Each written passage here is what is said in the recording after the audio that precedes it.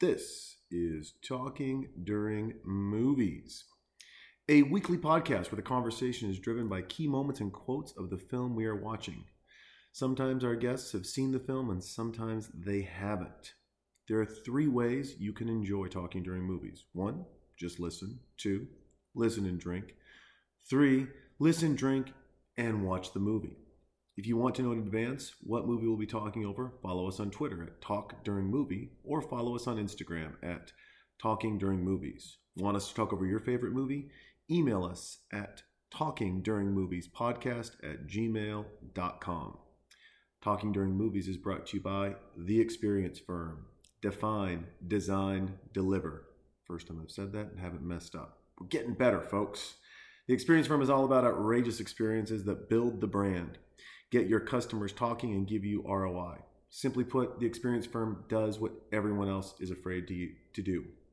There, I had to mess up. You always got to mess up on one. We are also brought to you by Dirty Bills, our home, our sanctuary.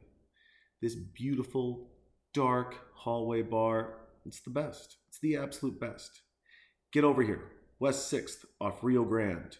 Dirty Bills is the worst gay bar in all of Austin and probably the best dive bar in all of Texas.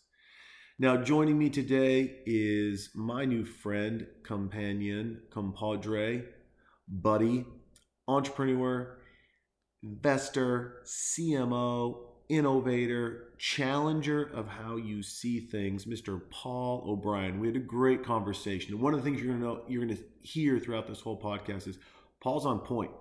He definitely has things that he wants to get across, and we're using the movie Iron Man to get those across, and he does a beautiful job. He has a couple of drinks with me, ends up having a little whiskey with me.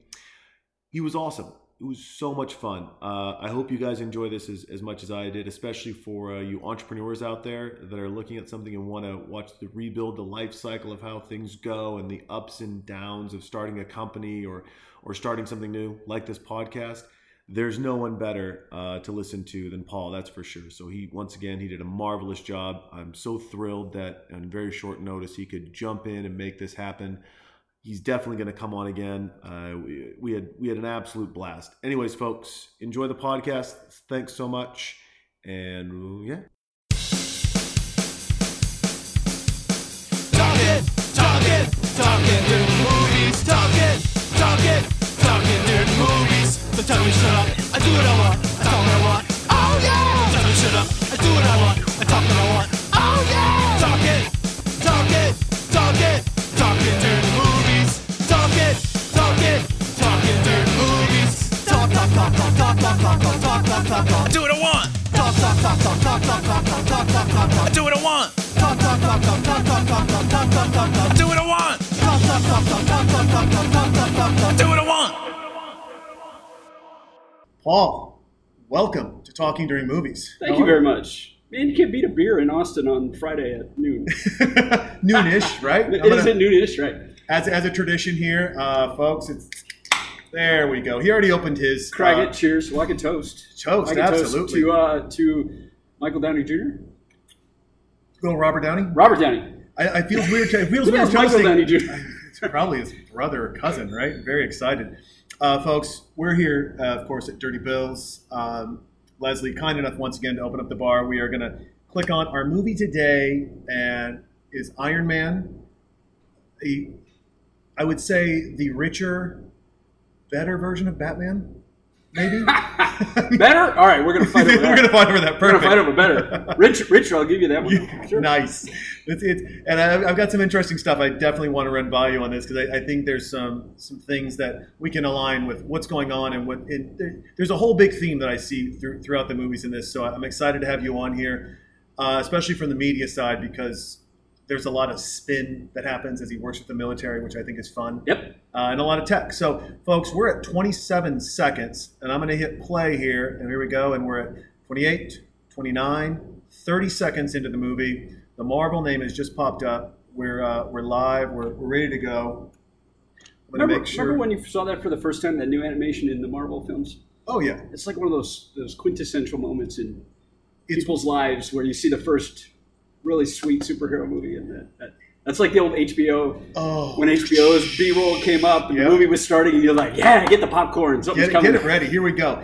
Now, so in the world where I'm pretty sure God just won't let me win the lottery, and there's a lot of reasons why. One of them is this movie opens up with AC/DC, Back in Black, as he's riding down with military vehicles.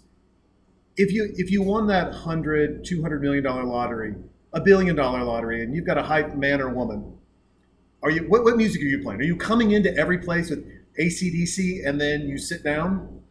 I will put it this way first. that boombox that they've got in the Humvee there. Yeah. My daughter has that. It costs about $10 and it's at Walmart. So the first thing I'm going to do is get a much better way of playing something. What would I play? Man, that's a good question. You always got to have that kind of coming out on stage music, and I don't really know if I have one because I am such a superhero geek and loved your point that there's kind of a behind the scenes story that we should talk about as we watch this. Oh yeah, because I passionately believe that a lot of what we watch as kids, Superman was my big one. Superman kind of defines who we are. I got goosebumps. So Superman was the first superhero movie I watched.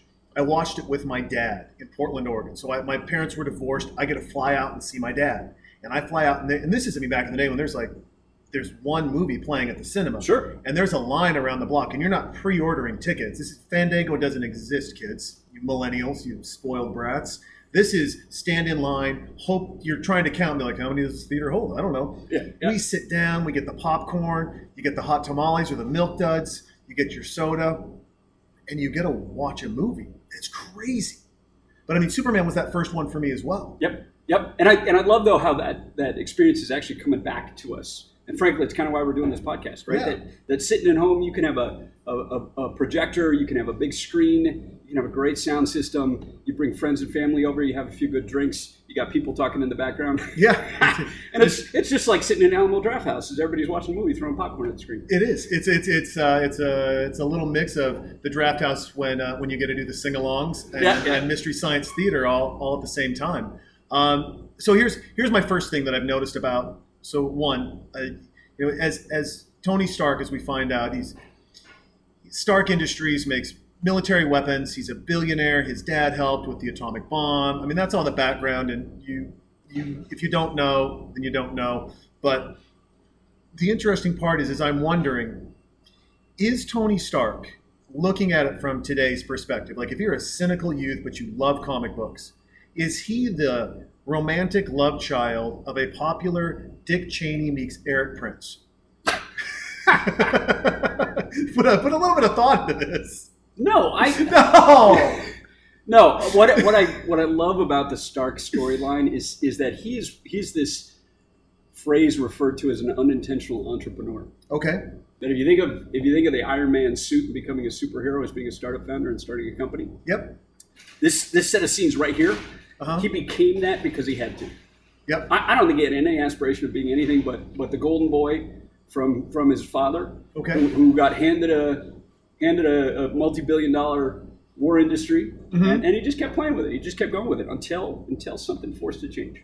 So he was more of an Elon Musk, Cheney, Eric Prince love child? I mean, because there's this aspect, right, of where he is. I mean, he talks multiple times in the movie about this idea that the person with the biggest sword wins. Mutually assured destruction wins. It seems like, I understand the unintentional part, but it seems like at the beginning he's not a warmonger, but he understands where his bread is buttered, and he is a person that supports, if you will, having a bigger, badder missile or toy or whatever. Well, sure he is. I think he's a quintessential capitalist, though. Okay.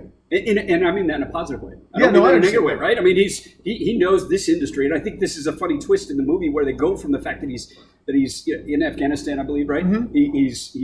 He almost gets hit with his own weapon. Yep. And then they switch the movie a little bit and start talking about robotics and how brilliant it is and how he got to meet Bill Gates and all that kind of stuff. It's this strange twist in the film where it's trying to point out almost prematurely that he's not really just a weapons warmonger. Yep. Even though at this point, that's really all he is. I mean, he's like a womanizing weapons monger, right? I mean, all he does is drink, hang out with beautiful women. Right.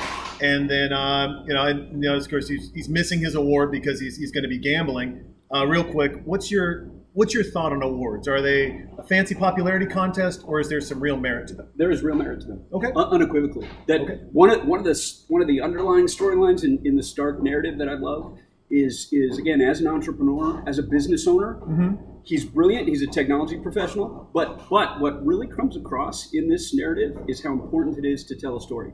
How important it is to get out there, make sure people know who you are. Right, mm-hmm. We all know who Stark is. Yep. That's the poignant pivot in this storyline. Yeah. When he comes out, right? He's more Elon Musk than anybody. He's a showman, and these award experiences are part of our economy. They give folks a forum. They teach everybody. They show everybody cool things that are happening. They matter. They absolutely matter. I think it's interesting. You bring up, we brought up Elon Musk a couple times here. I think it's really fascinating, right? Because when you look at him and what he's doing, and you think about.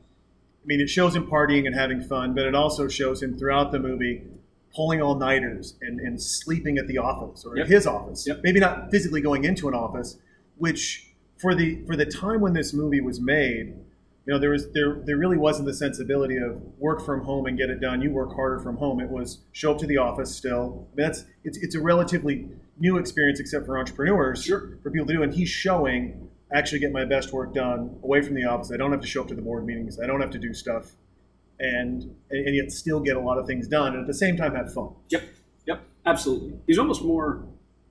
You saw The Social Network. He's almost a little more Zuckerberg in the early days, and then grows into Elon Musk, perhaps. Yeah, right? Grows into it, but and it definitely has the panache of a Bruce Wayne at the same time. Man, I miss Caesar's Palace. I used to go to Vegas probably twice a year. Really? I spent a few years in Arizona, and you could drive up there in 4 or 5 hours. See, I used to live in... Sit down at the table. Oh, I used to live in Newport Beach, and we would do the runs. We would leave on Friday at like 7 o'clock at night when the traffic was just starting to die down, and we'd shoot out to Vegas, gamble all night long, have fun, go out, and then Saturday morning when the sun was up and it was burning your eyeballs, boom, boom, there we go. You'd be sitting at the pool. Sitting at the pool. Outside doing nothing. That's right. So it's definitely it's interesting. And so as an entrepreneur, as a person who's worked with the media, he gets, he's a fascinating piece in the fact that he's unapologetic and he's honest. And I don't see that enough from business leaders or entrepreneurs to begin with. But I'm not. He sleeps with the reporter, which is always I think there's a line that can be drawn previous to that that stops that. But I want to get your take on when you see him, and then also you see yourself in addressing either tough questions or things of that nature from the media. Like how do you handle that? I mean, I love how he handles it. Right? It's right here the wrong way. Yeah. This is listen. No, the reason I think this is such a fun and wonderful film for the folks listening to think about in the context of being a business owner, not even an entrepreneur, but just being somebody professional working in the industry is that being able to talk to folks is actually rather critical, right? Being able to take those questions as they come, almost being dismissive if they're irrelevant. You kind of see how Stark does that. He looks off like, come on, seriously. Or attacking them, or being transparent, or being honest, or not. Right? It's actually a wonderfully critical skill for folks to develop. Yeah. It's kind of what we're doing here, right? We don't have a script. We're just talking to each other. If you're trying to start a company, and someone wants to talk to you about what you're doing, and you don't quite yet have the gumption or the comfort or even the familiarity with what you're doing to be able to do that, go focus on that first. Because people are going to want to talk about what you're doing. You got to be ready to go. You got to be on the ball all the time. Yeah, I mean, so you know Elijah, and it was funny. So quick side note on Elijah. We were talking, and we did one of these, and one of my friends, he goes, "Hey, who's this Elijah guy? Like, he had some interesting things to say. He kind of put you on the spot a couple times. Like, well, that's what we do to each other. It's a great thing." But one of our goals that we always tell companies is advertising's great, but it's better to start a conversation than to push an agenda. Yep. Like, what question are you going to ask, or what are you going to do? And Stark does this well throughout the whole movie, right? He starts conversations. He ignites the media. He ignites the people around him. He works hard on certain things to start a conversation like we're doing, like this movie is starting a conversation about something versus pushing an agenda. And I think it's critical, especially when you're working with the media. What are you going to do so that that story starts a conversation about your company instead of looking like an advertisement? Well said. Oh, thank you. Thank you very much. So we are, now as we're looking at this, and I'm going to jump ahead here real quick. Stark's got some cars. Are you a car guy? I had a 1970 Buick Wildcat convertible Ooh. in college that I nearly took apart and put back together. And then I sold it because I didn't care for how big it was, and it got about 8 miles to the gallon. 8 gallons to the mile. and now I miss it. But back then, yeah, I'm a car guy. But I'm that old car guy. I don't see myself ever in a Tesla or anything new. It's just not my taste. I'd rather have like a 1956 Bel Air. Oh yeah, that's my taste. That hot rod that he's got. Hot rod. Yep. I had a '67 convertible Cadillac. Oh, nice. Which, I mean, my friends could stand up and walk past each other in the back seat. It was a two-door beast of a car. Someone borrowed it, and by borrowed it, they stole it. Probably started it with a pen and drove it away, and it's gone. Oh, you're kidding? It's gone. But I'm with you. Like, I would love a late '60s Corvette Stingray. Sure. There's something about driving a car. This is where I think there's a generational gap of that idea, and there's a broad mix here of his automobiles, from the R8s and the Rolls Royces and everything else to what we get into. But there's a gap of people that want the Tesla, that almost want to be hands-free driving and just do other stuff. Sure. And then there's the feel of the road. Yes. And driving a car that's almost like a Rhino on roller skates. Yep. That it doesn't have what the Audi R8 has. It doesn't have what the brand new ZR111 Vet has, right? It's to me, that's an interesting question in the context of how American society these days is starting to evolve from everybody wanting a car, doing the road trip, being able to take apart your car, put it back together. We're evolving into the society of, we don't need cars anymore. Let's get rid of cars, right? We can all bike and walk. And I think it's driven by the fact that no longer does a 16-year-old get a $500 car that's 20 years old, that's a piece of crap. Yeah. And they got to make it work. Mm-hmm. They got to learn how to just change the oil. Yeah. Right. Instead, we live in these more dense urban environments where you don't even need a car, or you get handed a really nice car because we're a wealthy economy. And so, you've got this entire new generation of people who just don't have any feel for the fact that automobile is a classic characteristic of what it means to be American. It's just a part of our culture. I heard a guy talking, and it was very interesting what he said. He goes, cars spend 85% of their time sitting and only 15% of the time in use. Sure. We could get rid of 100 million cars around the world, and if we made a model almost like Easy Car, I think Zip Cars we have here, right? Yep. And people would just use them, or Faraday Future has this idea of cars being more of a portal that you call them up like Uber, sure, and they take you from point A to point B. And it's like, isn't that a great future? We're not wasting as much. And on one hand, I'm like, sure, there's some waste, but there's a beauty in defining who you are and what you do that even in a little bit of waste makes so much sense. Well, that's precisely my point. And it's funny that we're watching Stark in the Stark private jet here, right? That these technologies, these forms of transportation, they're actually a part of our personalities, right? Yeah. The car I drive represents who I am. I'm not as open to the idea of sharing a car with anybody and it just being a Toyota Prius, because Toyota Prius isn't who I am. It's not characteristic of who I am, right? That jet right there, that jet is Tony Stark, right? It's in the movie for a reason. It kind of defines who he is for us. It's different. It's eccentric. Now, one of the things that happens in that jet, which I find, and I got to ask this question here, are you the guy who says, hey, because we're going to drink, let's have a drink, let's have some sake, and someone's like, no, it's noon, we're not going to have some sake. I'm like, come on, let's have some sake. Or are you the person who says, no, and gets talked into it? Are you the talker or the talked into? Like Elijah's talked into. We both know Elijah, so I'm going to bring him up a couple times. Yeah. I talk him into some stuff where the next day he calls me and he goes, my head hurts, I hate you. I'm definitely the talk into. You're the talk into? I'm the talk into. Yeah, and not even with regard to the drinks. I'm the kind of guy that's going to get the car, brand new car, and then go scratch it. Just so that as I get people into my vehicle, as I get people into the airplane, I don't care if we have some drinks and we spill in it, right? Nice, okay. You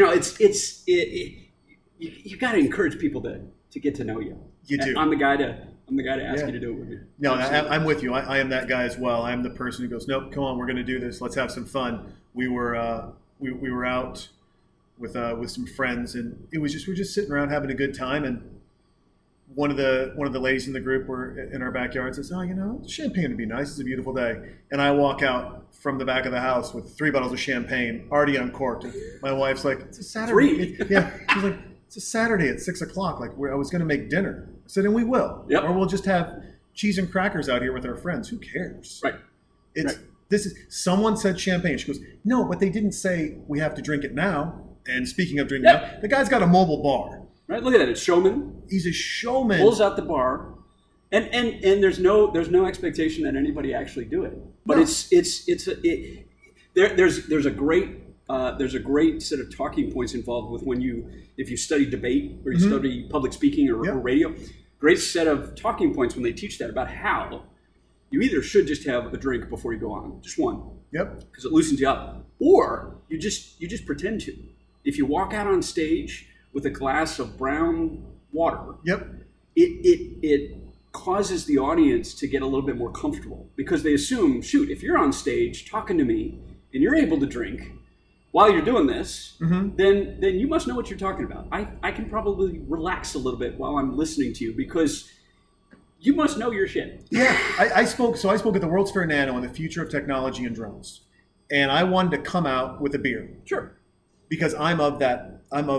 I believe that fundamentally, and it goes back to 23 years ago when I was a pastoral ministries major in college, and I spoke at this church, and the first thing I did is I moved the podium off to the side. Yep.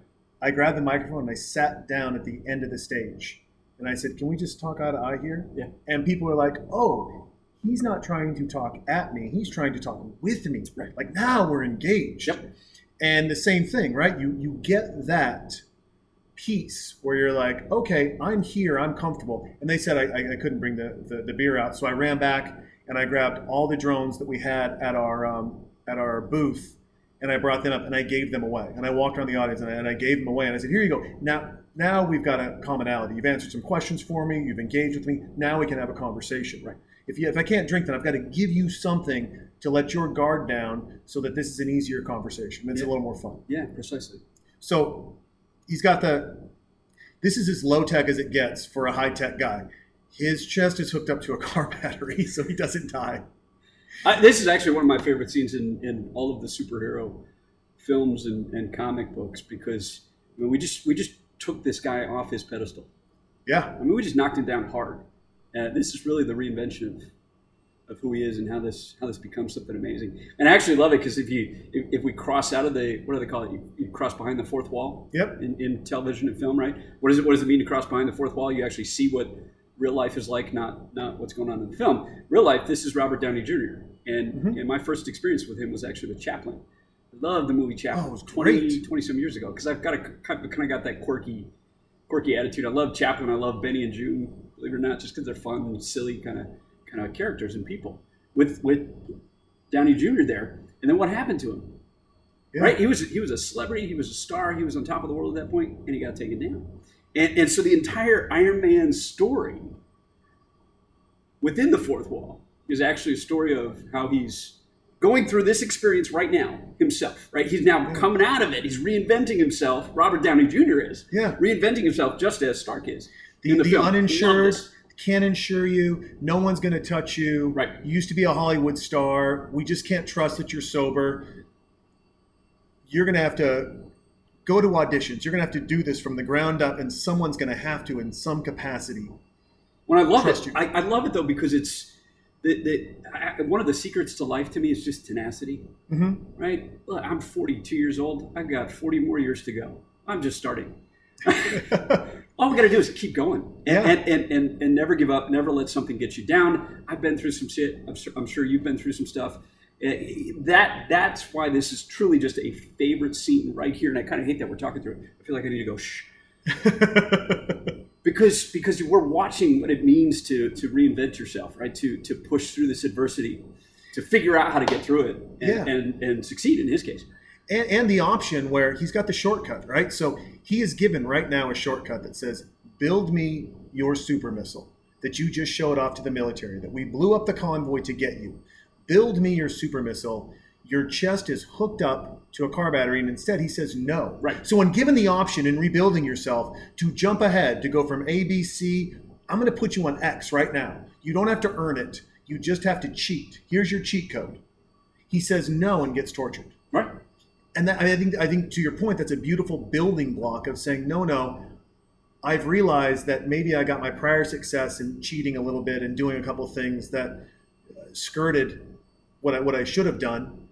And now I've learned from that, and now I'm going to do this right. Well, see, I wonder if it's that he learned from it, or more so that fundamentally he really actually knows who he is, right? That the public Tony Stark is Clark Kent. It's a persona, right? It's a way of showing things off. It's not who he really is. He's figuring out who he really is here now. This is I do a lot of work with startups. Yeah. This is akin to that angel investor coming to you and saying, "Man, that's brilliant. I'll give you $100,000 for it." And though you knowing that I don't really want that angel investor involved, I don't really need that money yet, I'm going to keep torturing myself, frankly. Yeah. As a startup founder, I'm going to figure out how to make this work the way I want it to work. Mm-hmm. That's what he's going through, right? He's waking up and saying, "Yeah, I know I do that, but I'm not doing it there. I'm not doing it in this case. I'm not doing it for you guys, even if it is a shortcut. I'm going to keep doing what I do." And I'm going to do it in the way that I'm discovering is more appropriate to who I am. Yeah, and it's, he goes through a couple of quick moral conflicts, right? He has the moral conflict where it says, build us this, and he says no.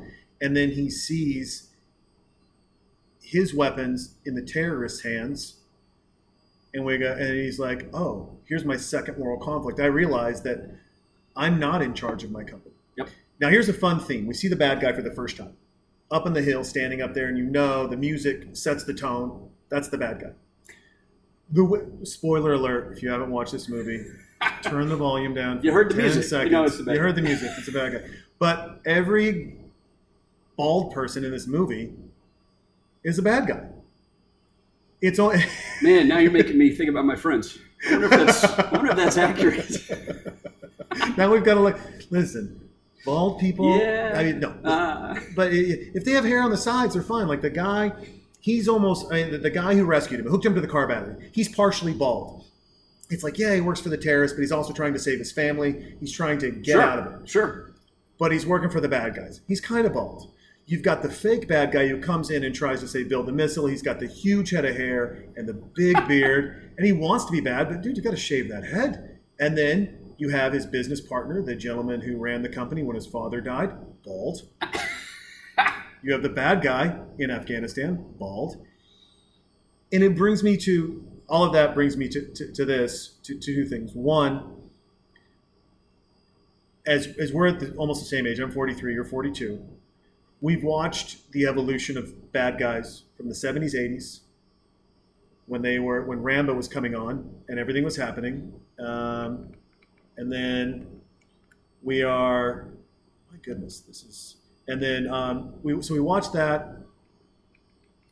Then we watched the evolution of another thing happening, which is we get from Rambo and here are our veterans and here are the people from this Vietnam War and these Asian people over here are the bad guys. To then we go into the 80s and early 90s, and all of a sudden now the Russians or the Eastern Europeans are the bad guys. Yep. And now we're in, okay, 9/11 has happened, and now the Middle Eastern people are the bad guys. Right. And I wonder at what point, because we don't see this movie enough, is the rich white banker who gets bailed out, who does dumb stuff and buys Congress people, becomes the legitimate bad guy. Wait a minute. No. It happened. There's my Michael reference, right? It was Wall Street with Michael Douglas. Do you think he was the bad guy? Well, I mean, that's what I was thinking of Michael, right? Okay. When I said Michael Downey Jr. Yeah. Robert Downey Jr., Michael Douglas, right? Yep. We did it. We went through that era in the 80s of big banks, big finance, big New York. They're the bad guy. And I love your point, though, because I think what's interesting is that, American society and actually media in general, we always need to have a them.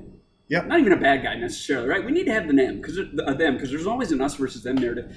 And I'm just fascinated by bringing it up because when suddenly the Russians became the bad guys again in the U.S. because of the recent elections. Yep. And I'm not picking favorites. We don't need to play politics. But suddenly the Russians became the bad guys again. And I looked at that and thought, wait a minute.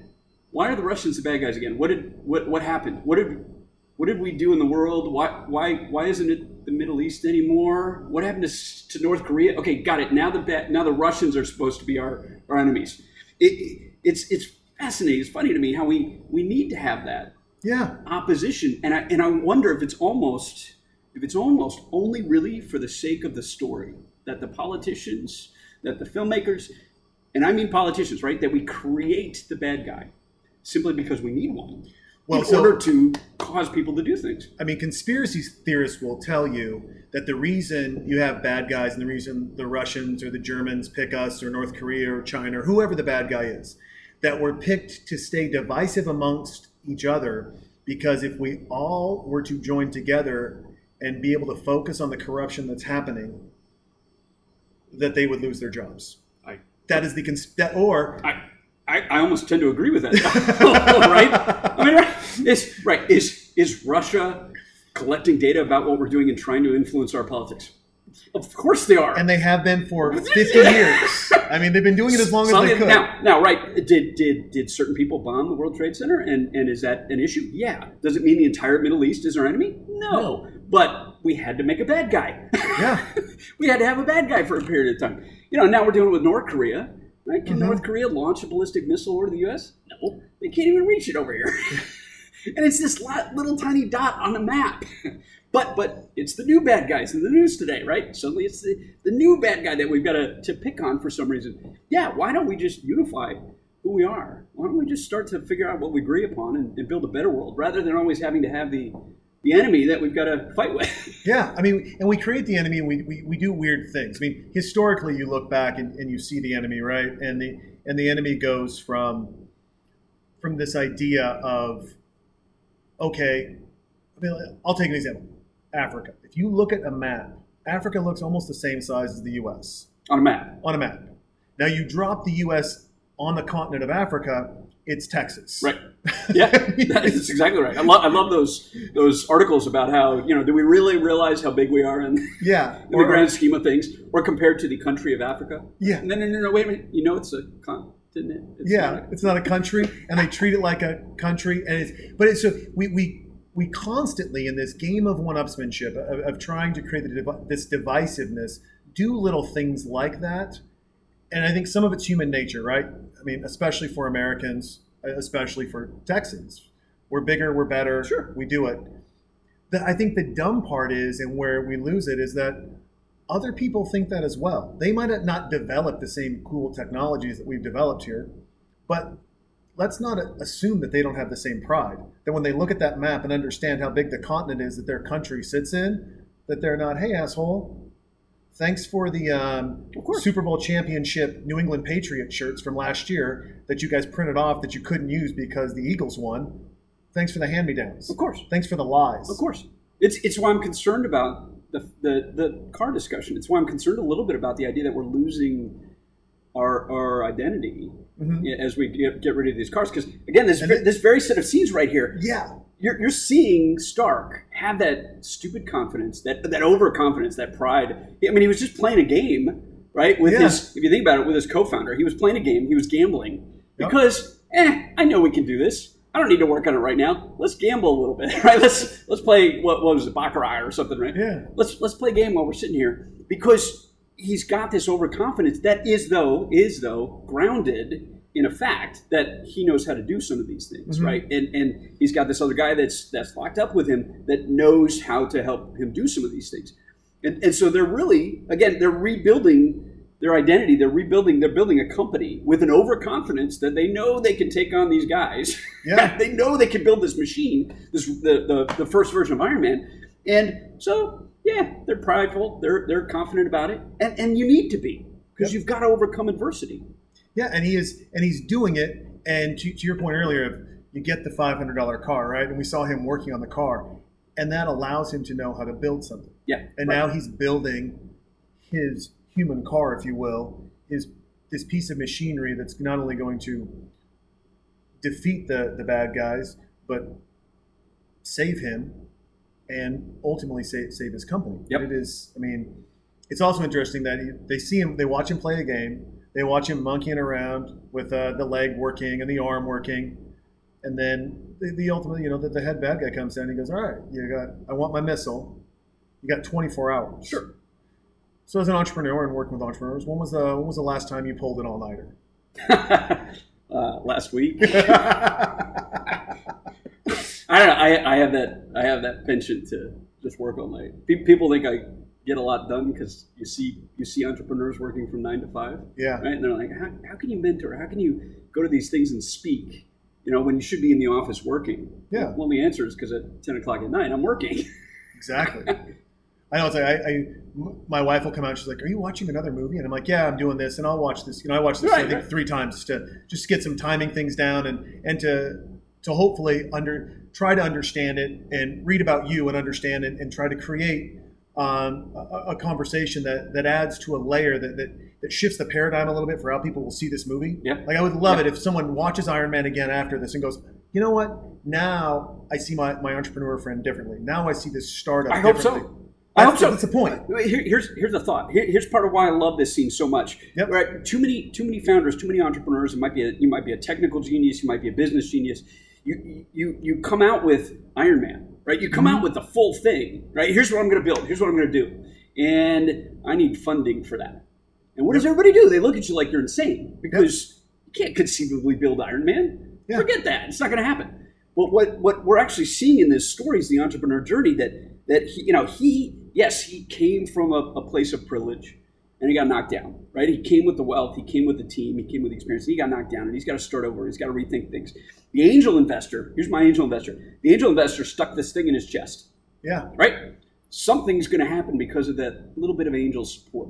Mm-hmm. And he's stuck here with a co-founder. He's stuck with another brilliant guy who's going to help him figure out what that might become. And what do they start with? We missed it. It was about 10, 15 minutes ago. What did they start with? They started with a drawing of what it could be.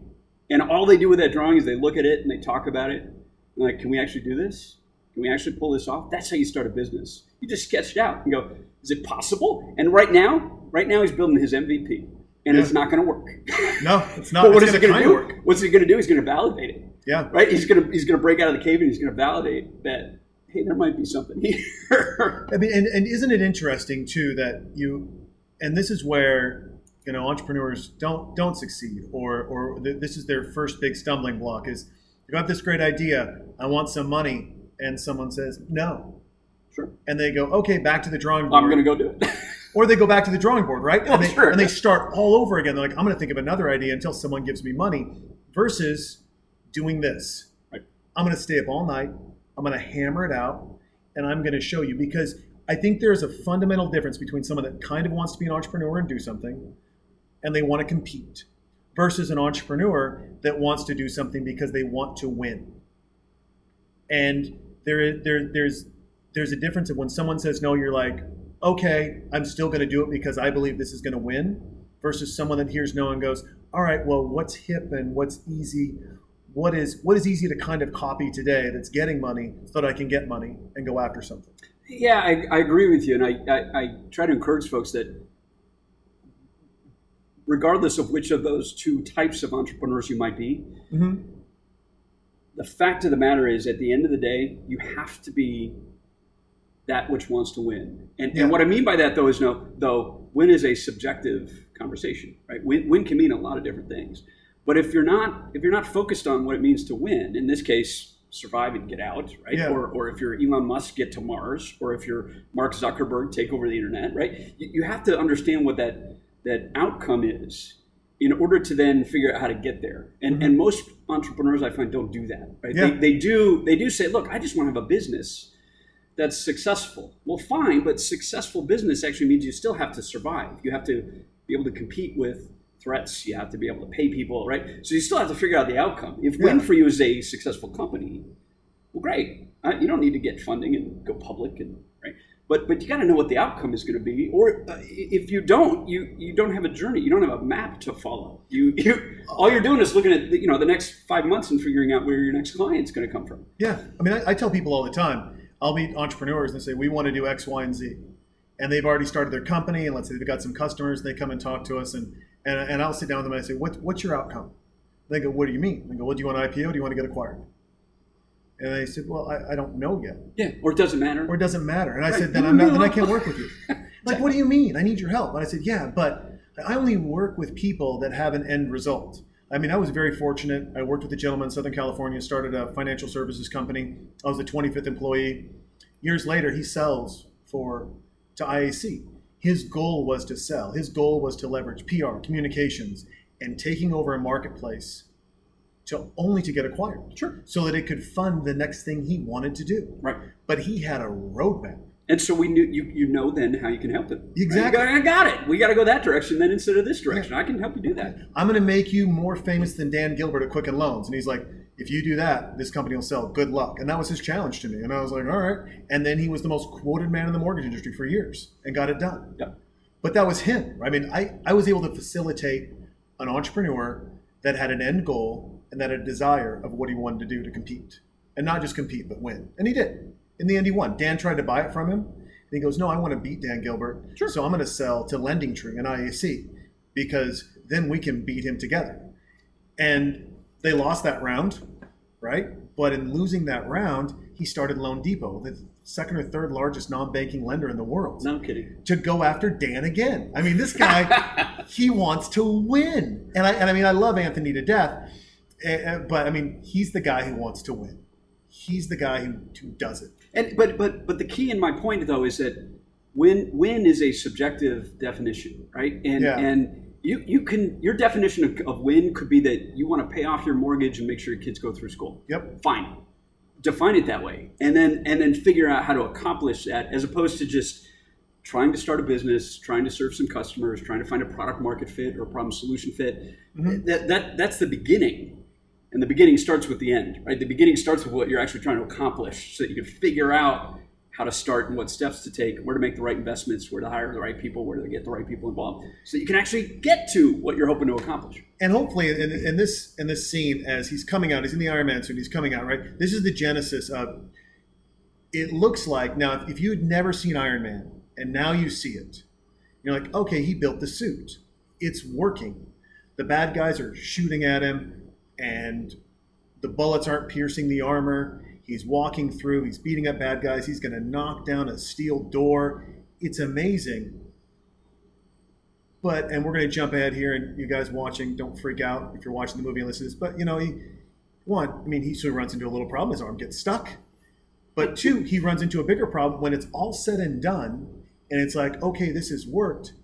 The suit actually fails him. Yeah. And it's one of those weird things where, okay, so it kind of worked, but at the end, when push came to shove and I had to land after I took off and it broke apart, and I'm sure you see this, you see people walk away from their dream because it broke versus I'm going to build it, make it better. I mean, right. You get the option. You can be the $6 million man in a wheelchair, or you can be the $6 million man out there running around and saving lives. Do you know Brian Massey? Yes. Brian Massey gives this great talk in an incubator that I help run here that about how what a founder, a business owner, an entrepreneur actually needs to start with is what's considered the minimum non-viable product. Not the minimum viable product. Because too many folks I find build this minimum viable product with an expectation that yes, it's going to work, yeah, and it's going to prove to everybody that we're fundable, and this is what everybody in the market wants. Everybody's going to pay me for this. And by the way, that's never the case. ever the case, right? The minimum viable product is this silver gray Iron Man suit, which was exactly what it looked like in the original comics. That's why I love this movie. But that's what the very, very original Iron Man actually looked like. It's very neat to see it here. But that minimum non-viable product was, again, that drawing, right? We could do this. We could build this. Here's what it looks like. Yep. Is it going to work? Maybe. But it is non-viable, right? He couldn't take that piece of paper and walk out in front of these terrorists and say, "Hey, let me out of here." Right? This will get built. They had to build something. Exactly. Yeah. They had to build something with an understanding and appreciation, though, that it might not work. Yeah. And that's okay, because we got to do it. Otherwise, we're screwed. I mean, there's your moment right there. There's the original Iron Man, right? I mean, that is from the comics. Yeah, which almost disheartens me a little bit that it doesn't go beyond this scene that that we never see the original Iron Man. We only see the more popular version of it.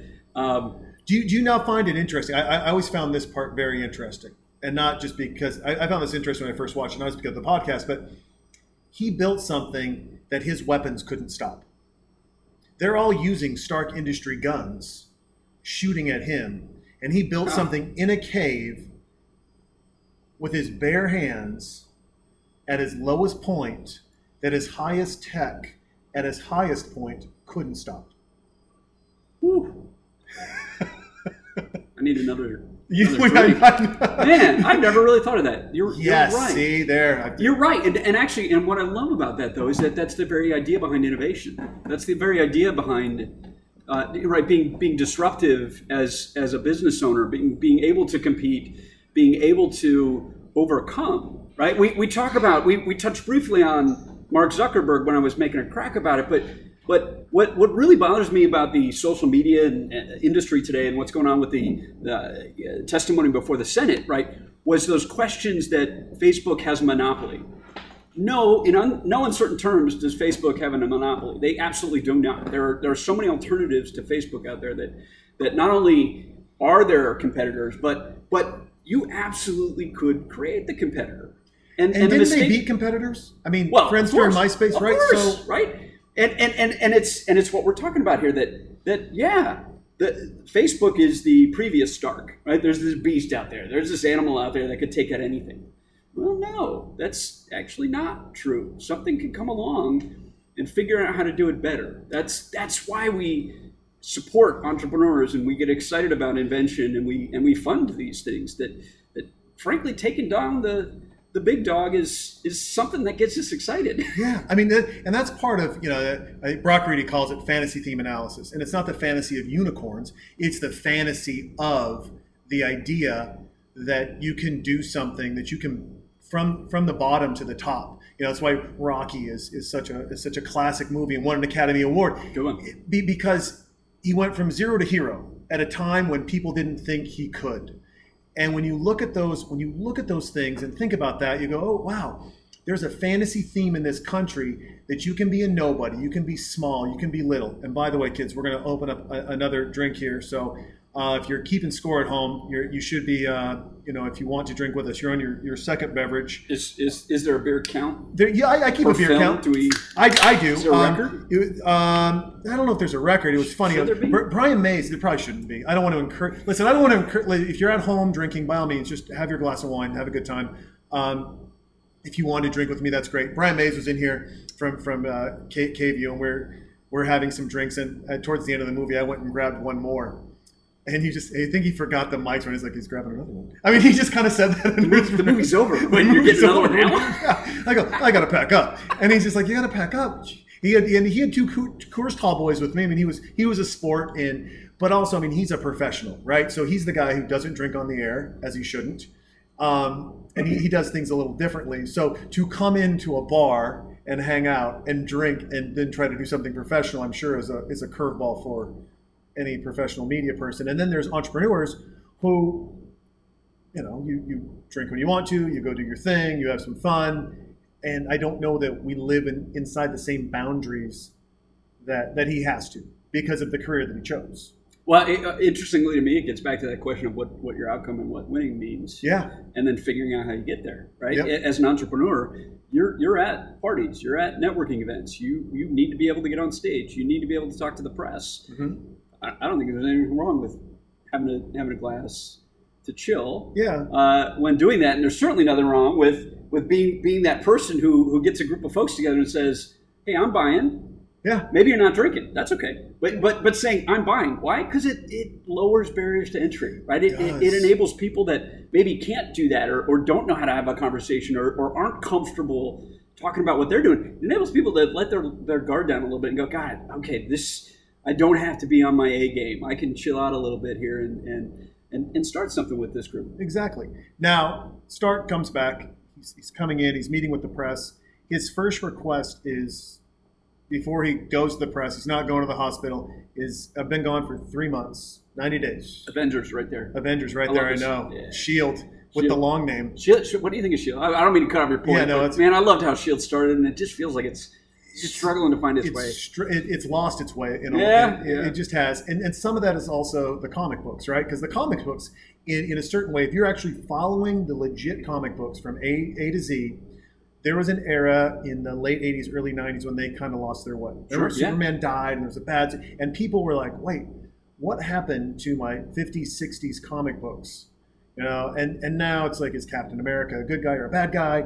Is he secretly, you know, not with S.H.I.E.L.D. and what's going on? So I think hopefully they can pull it back.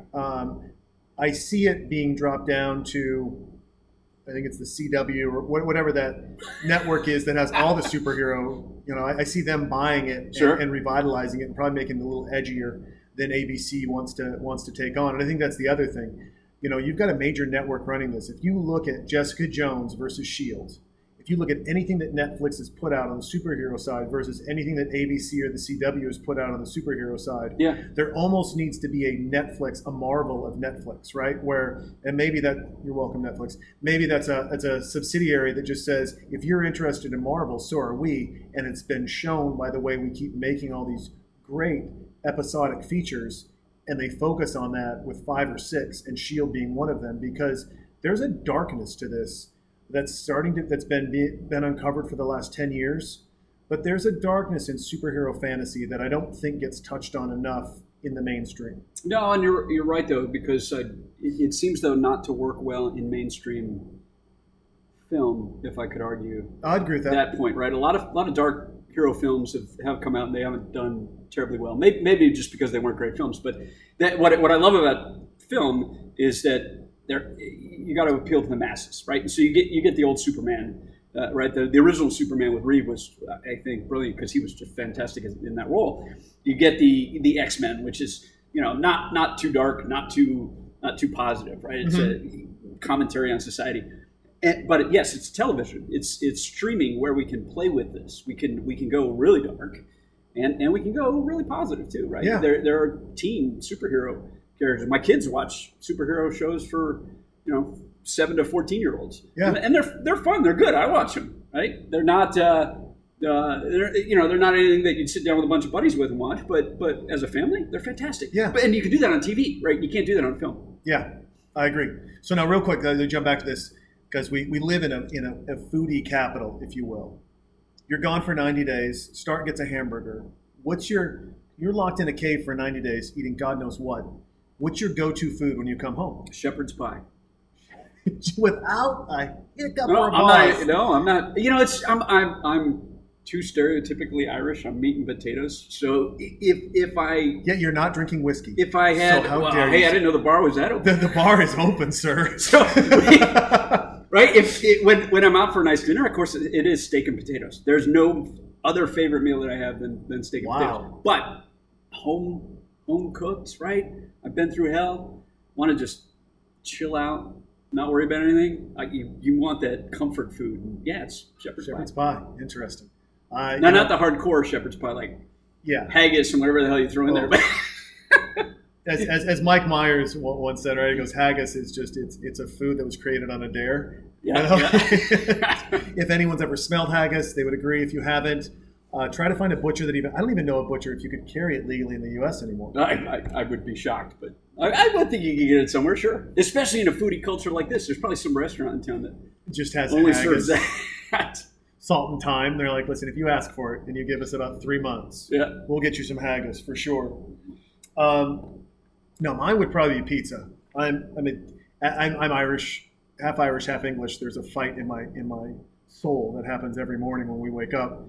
But it's there's a love of food there's a love affair with Italian food that I have for some reason. I don't know why, but a cold beer and a slice of home slice is I don't know that it could get much better for sure. I bet that. I grew up competitively swimming, so I got fed pasta. Oh wow! You know, 2 days before those big swim meets. So I love it. I love pasta. But there's also I also wouldn't consider it my comfort food. No, I understand. It's all right. It's pasta night. I'm down with pasta night. Do you as we're watching Kramer blast Stark Industries, I think it's hilarious. I mean, Kramer's an interesting person. I have a good friend at CNBC who knows him very well, and has done some very kind things for friends of mine to put them in the room on the show to watch, so they could watch the show live, which he generally does not do. Yep. And but I wonder.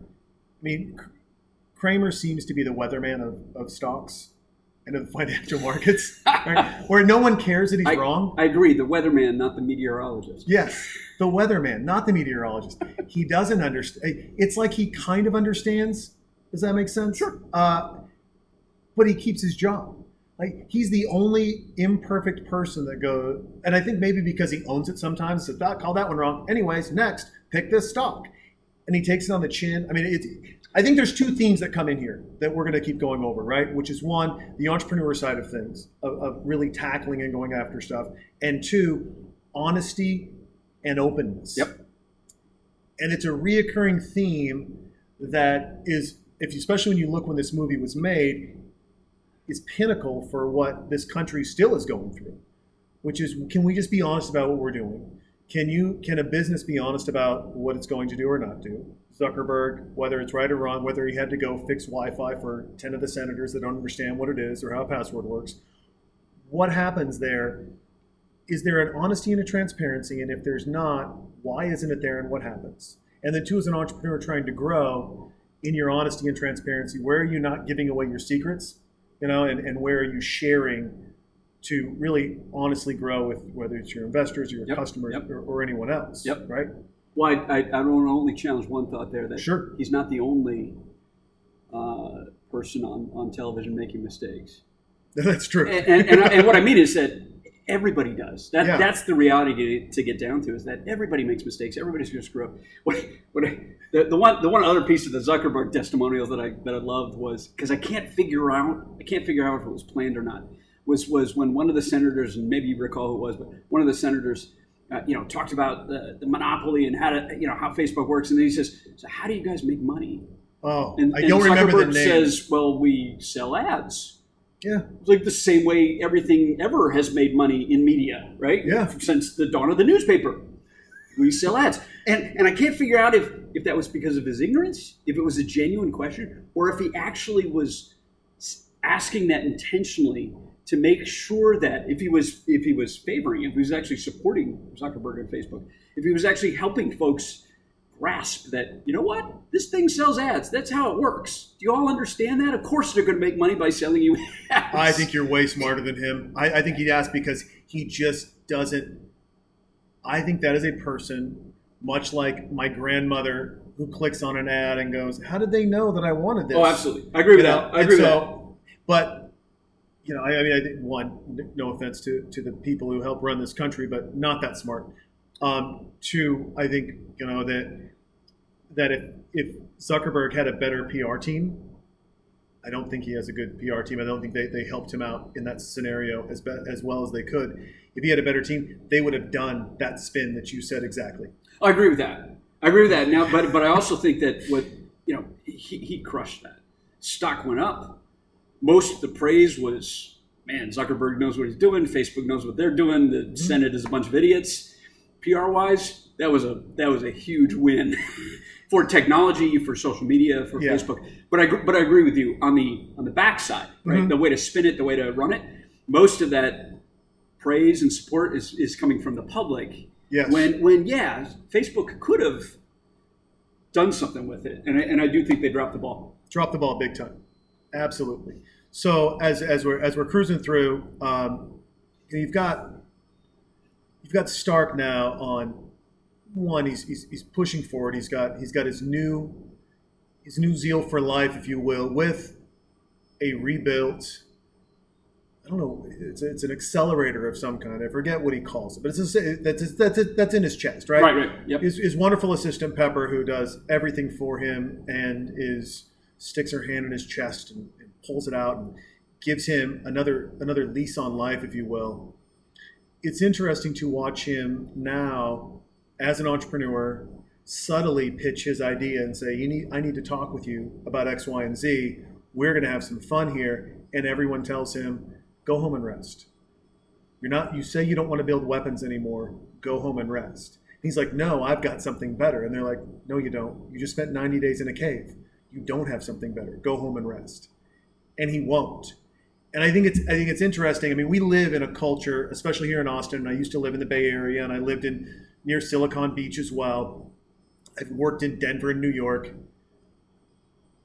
Entrepreneurs have an option, right? To go home and rest or keep pushing forward. And if there's one thing, they should almost play this at Capital Factory or any incubator that says, hey, keep working. Someone's going to tell you it's a silly idea. Go home and rest. Go get a real job. Go do this. Drive, you have an option here. You have something unique. Keep working at it. Put that in the trash. Rebuild it. Yep. Rebuild it. Look at me. He's taking the old one apart right now. Now, I wonder, because you're in a lot more tech than I am, two things are going to come up here. One, they're going to find the old suit, and they're going to try to rebuild or do something with this old suit. Basically, copy old tech, which is, I'm of this thing where share your ideas, right? Go out and share your ideas. If I could do a television show, I would do one where you have 10 entrepreneurs and you all give them the same idea and you see which way they go. Because the reality is that you're going to get 10 different products at the end of that show because of the way people's minds work. Maybe you get 8 different ones, but you share your ideas. Listen, the person who steals your idea is stealing an old replica. They're stealing the original Iron Man suit and they're trying to rebuild it. And your mind's already ditched that. Your mind has already put part of that in the trash and you can move forward. Don't be afraid to go and talk to you or talk to any other ambassador in your community in the entrepreneurial world where you can sit down, get good solid advice about moving forward, answer the challenging questions of how do you define success and where you want to be and what do you want to do, and that's what he's doing. So I've spent a dozen years in Silicon Valley too, and I've been in Austin for about 10, and the biggest difference is that I experienced was a difference that most people don't see, and it touches on your point. Biggest difference is that when I moved to Austin, everybody started asking me to sign NDAs. Everybody started talking about their patent and their IP. I mean, imagine if Tony Stark went out and patented this and then took out the patent and said, "Hey, I got this patent. Will somebody give me money for it?" Yep. He'd get laughed at, right? That in the Valley, nobody ever kept ideas so close to their core that nobody knew about them. Because you've got to get out there and talk about it. You've got to get out there and talk about what you're doing. And the reason I think that's so important in this film is another part of that entrepreneur journey that if you think about it, sorry.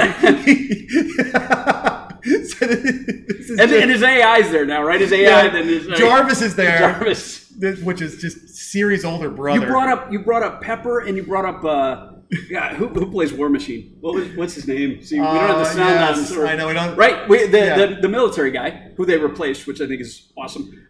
Just to understand why they did that. What he was actually doing was he was building his team for this new business, and that's why you talk about what you're doing. He talks about it with Pepper. And who's Pepper? Pepper's his co-founder, frankly. Right? Yeah. His assistant? Bullshit. No. She does everything. Don't we all need a Pepper? So that he can go do stuff. Right. That's his head of operations. That's his president. That's his COO, right? COO, absolutely. And without her, he's done, right? But then you've also got the War Machine, and here's a twist that I love, the War Machine character. I think that's actually his head of marketing. I think that's his CMO because, yes, he's the showman. He's the guy doing the PR. He's the guy telling the story. But that's really just promotion, right? Okay. And that's what a CEO is supposed to do. A CEO is supposed to be out there and be Elon Musk and make everybody excited about this shit. Mm-hmm. What you've got in the War Machine character, though, is somebody who's given him a path to make it work. We could go with the military. Yeah. Or, you know what? You've just been held up in a cave. You're not focusing on weapons anymore. I don't know what you're going to do, but this business is not going to work anymore unless you take a break, right? He's giving him market feedback. Okay. Right? To say, all right, if it's not going to work with the military anymore, then I'm going to go figure something else out. And that's what he does, right? He takes that market feedback that the military is not the right direction, goes back and he builds something, and it emerges. And what I love about that thought being War Machine is the marketing guy, the military guy, is what happens in this film, spoiler again, right? Yeah. Iron Man comes out, and then what does the military do? It says, damn, wow, we need something like that too. And so the marketing guy then says, great, let's go that direction too. and we create a new product. We bring a new product to market. Now, do you think it's weird that his COO for Stark Industries, technical, right? Technically COO for Stark Industries, he doesn't share that. He has an inherent idea. He doesn't share what's going on in his basement with him, right? I mean, it's a beautiful. It's a thing of where do you, and this really, I mean, when he takes a slice of pizza and goes downstairs and says, no, you can't see what I'm working on, that idea of understanding who to trust and who to share with. And by the way, I'm not saying that you go talk to every Tom, Dick, and Harry out there and tell them your idea. Have faith and trust in what you're doing and have discretion in who you're talking to, because it's not that someone's going to steal your idea again, but it is the concept that you want the best possible feedback. You want the feedback that's going to move you forward, not put you back in the place where you were. Whereas if he shared it with the COO of Stark Industries, more than likely he's going to be like, this is a great weapon, let's do it. Whereas everyone else is... Well, or more than likely he's going to do his job. Yeah. Like forget the storyline, right? You think about how a company works. Your COO's job is to run a company. Yep. Right? And so he's going to look at you and go, yeah, that's insane. Sure, here's $1 million. Go play in the Skunk Works and figure that out. But no, we, Stark Industries, we're not going to do that right now because it's stupid. Or your Microsoft. I think that'd be fair. I think that would be fair of the COO to do. And therefore, the CEO, the innovator, the founder, whatever, is going to go, great. I'm just not even going to bother telling you that. I'm going to go do it first. Mm-hmm. And then I'll tell you about it if we should. Right? So now you bring that up, and as he's flying around and trying to figure out how to fly, let's delve into this conversation here, because I opened up with it, and you're like, we're going to have a conversation about this. It's a great time to do it as he's honing in. Batman versus Iron Man. You have two billionaires, right? They're figuring out their way, but they both, as CEOs of companies, hide what they're doing in some capacity. Now, spoiler alert again, at the end he comes out and he goes, I'm Iron Man, which I think is just so ballsy and awesome. But Batman never does, right? I mean, Batman covers up his eyes and goes out and does his thing. So in this world where he's now going to test the suit and do this, and you guys can watch at home, but let's have this geeked out superhero-esque moment, if you will. Two billionaires creating two personas. I mean, who you got? So who you got? I'm such a superhero geek. I have a Cub Scout meeting next week, and I'm showing up as Clark Kent. I am hardcore. No, I mean hardcore because I love them all. Yeah. But here's what I think is the fun way to think about the answer to that question. It's actually the DC versus Marvel debate. Okay. And it's that DC characters are maybe. Right, their faults is they tend to be overpowered. They tend to be unrealistic. Right, they're unattainable. The superhero, the Superman, the Wonder Woman, Mm-hmm. Even the Batman. Right, is Batman really that realistic? No, but they all have a heart and a passion and a backstory and a narrative that is much more in depth. Okay. On the DC side, right? We all know the Batman story. Yeah. Bruce Wayne, parents killed. Right, we all know that story. On the Marvel side, it's more like easily consumable superhero. Okay. Right? Wolverine. Do we really know who Wolverine is? No, we know he's invincible and he's got claws and he gets angry. Yeah, right? and he got tested on, but we don't know. Yeah. And it truly is the case with Stark, right? There is a backstory there. Sure, he's wealthy and he ended up in a position where he had to build something, but there's really no backstory there. Truly, yep. It's a puff piece, right? You can chime in real quick. You got it. He's a guy in armor, mm-hmm. and he saves people's lives, and he probably cares about it for some reason, right? We don't really have the same emotion for it. It's consumable. I have a random thought on this, and this just popped into my head, and everything tells me you never say something that just pops into your head, but this is a podcast. I don't care. It seems like in the Marvel world, they followed the story of Jesus Christ for their superheroes. Where they're born, we don't know anything that happens for the first 30 years, and then they've got their ministry. and then they're either around or they're gone. But you've got a window into their lives that starts at a mature level versus a Batman. That is really interesting. Phoenix, Professor X, You're right. Right. You kind of know what they were in the beginning, kinda, and then suddenly they're grown-up superheroes. Yeah, we got that is fascinating. All right, and then DC is what though? What's her name? I mean, I think DC, and the reason why people probably assimilate to it more is because you're living a journey. Now, you're not Batman, you're not Wonder Woman, you're not Superman, but you're living a journey. So you get to see that journey go. You see where they struggle at an age, and you see where you might struggle at an age. Exactly. So the popularity of going and understanding a Batman, if you lost, let's say you lost your parents tragically, heaven forbid, right? But if you now have the opportunity to watch a comic book and look to something to grow. Sorry, that's I know. God bless. One of my favorite shots. This is one of the hardest. This Great, is welcome back. Welcome back. We'll put the fire. This is one of the best things is that the comic relief in this movie. And people are like, well, finish your thought. I'm like, sorry, I've already forgotten it. Yeah. Because one, the heaviness of the suit, he crashes through his whole home. And he's got his AI there, and they're like, "You might be on fire." The second time. Which, by the way, is a great point, though, that the AI, and I do remember your previous thread. I want to get back to it. Right, two things are happening here. Right, that it's a reminder that Jarvis is a part of that team too. Yeah. Right. This is not just Tony Stark being Iron Man. It's not just a founder building a company. There are a collection of people there that make it work, or AI that makes it work.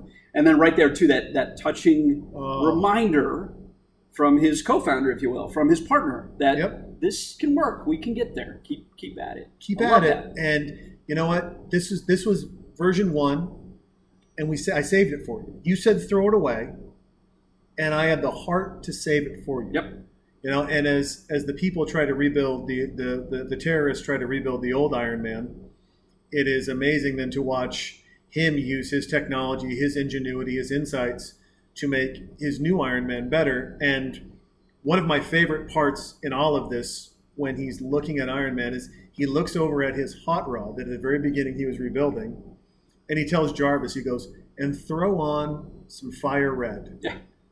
Right? Which was nostalgic. Nostalgic to, if you think about this suit and you think about his cars, and all of his cars are cars that you drive. The R8 is still a car that you drive. That is low to the ground. You feel it move. The Cobra, which he crushed, $1 million car, is a car that you drive. All these things that you drive and do is also the suit that he drives and does, right? I mean, Jarvis helps him, but he does it. Jarvis says, you can't do this. He says, no, I can. Push the limits. Right. And it's one of those crazy, amazing things where it touches back to as much technology as you want to have. Hey, Porsche, you still should offer me a 6-speed, not just paddle shifters. It's and that point is why I have such passion for the Marvel films as the DC films. That the Marvel films actually give us a glimpse of what's conceivably possible. Yeah, you can't be Batman. You can't be Superman. You can't be. It's just not possible. You can't be Wonder Woman. But you. Theoretically, you could be Iron Man. Theoretically, you could accomplish what it takes to be a Wolverine, even, right? Mm-hmm. Embed titanium into your bones. We got biotech, and we're solving for this idea of mortality in some strange way, right? Yeah, it's almost more attainable. We can't be the guy from Krypton, but those characters we can relate to. I can relate to being the kid falling in a well and being terrified of bats and so that's the difference, and that's actually why I like Batman better than Iron Man, because Batman to me I have passion for. I have no passion for Tony Stark other than the fact that I kind of look like him and I love technology, and I damn straight when my company gets funded I'm buying an Iron Man suit. Yeah, I love that, right? But that's because I can drop in and I can feel it. I get it. I can kind of very quickly appreciate. He's got attainable toys. That's cool. Yeah, exactly. I'd rather be Batman, but I'm comfortable with the idea that it ain't ever gonna happen. I can understand that. I mean, whether you take the Christian Bale side or you take the Gotham side of things, right, where he's growing up as a kid. I think the other thing that you see with Marvel that. Or DC that you don't see with Marvel is and you see him getting his ass kicked. All right, so Batman got his ass handed to him. He's still just human, right? He's still just. And yet, come on, man, Superman couldn't have just ripped them apart, right? Taking his arm off, and beating him with it. Right, so it's not attainable is my point, but you can relate to it. All right, but let's touch on that. Has there been a Batman that's actually any good? Truly, because what's neat about the Marvel films, right, is this guy's Tony Stark. Robert Downey Jr. is Tony Stark. What's his face is Wolverine. I mean, they are. They do such a good job of finding the right characters. Now I would grant you again. I think Reeve was the perfect Superman. And I forget her name, but the woman playing Wonder Woman right now is the perfect Wonder Woman. She is the perfect Wonder Woman. But they can never seem to nail Batman. I don't think. I'll tell you what. I don't think. I will say they can't seem to nail Spider-Man. They can't. Which almost works, right? Because it's always just a teen kid, and But it's like Groundhog Day. Like every 6 years, I see the same fucking movie. He's going to get bit by the spider? Don't ruin it for me. What happens? He's bit by the fucking spider. Oh my gosh, look. Da-da-da-da-da. It's the same. I mean, they keep... Toby was close. I do think he was close. He was close. And they did it, and there's evidence of that because they did it a few times. Yeah. I mean, listen, I love Michael Keaton as Batman. Okay. Because Michael Keaton has this beautiful way of being a little bit standoffish, while at the same time still being endearing. Like, it's the guy that stands in the corner of the room that you know is successful, and you want to go talk to him. And even if he blows you off, you're still going to go talk to him again the next time you see him. Yeah. Because he had a charisma to him. He had a thing. I don't think Christian Bale had that, but I think Christian Bale played a darkness that Michael Keaton really only played in the movie where he was an alcoholic, killed someone, and had to go into rehab. I don't think that Ben Affleck in any way can hold either one of those men's socks. I agree, but that's actually why I asked the question. I love Affleck as the elder Wayne. Who's the elder Wayne? I mean, I really think he fits in that side of things, given what Justice League is going through right now. I think the challenge is that the way that they're developing the Batman appearance for Affleck is awful. Right? It's a little too armored and big. It just doesn't work. Bale was perfect, yes, as the darker side of Batman and the pain that Wayne goes through. But frankly, I didn't think he was a good Wayne in general. Yeah, I didn't think he was a good Wayne. Wayne. You got two, and frankly, that's why I keep bringing up Superman and Reeve. Right? There's this scene in the original Superman where and there are articles about it, but I love it where Reeve, he's Clark Kent and he's there with Lois Lane on the balcony, and he's Clark Kent and he's about to tell Lois, he feels like he should, because he's realizing he loves her, right? And and what does he do? He takes off his glasses, but if you watch the scene, he takes off his glasses and he stands up straight, right? He stands, and you could see how his entire body and personality changes from one to the other. That's why it was brilliant, and that's why I love the question of Batman, because Wayne and Batman are two different characters.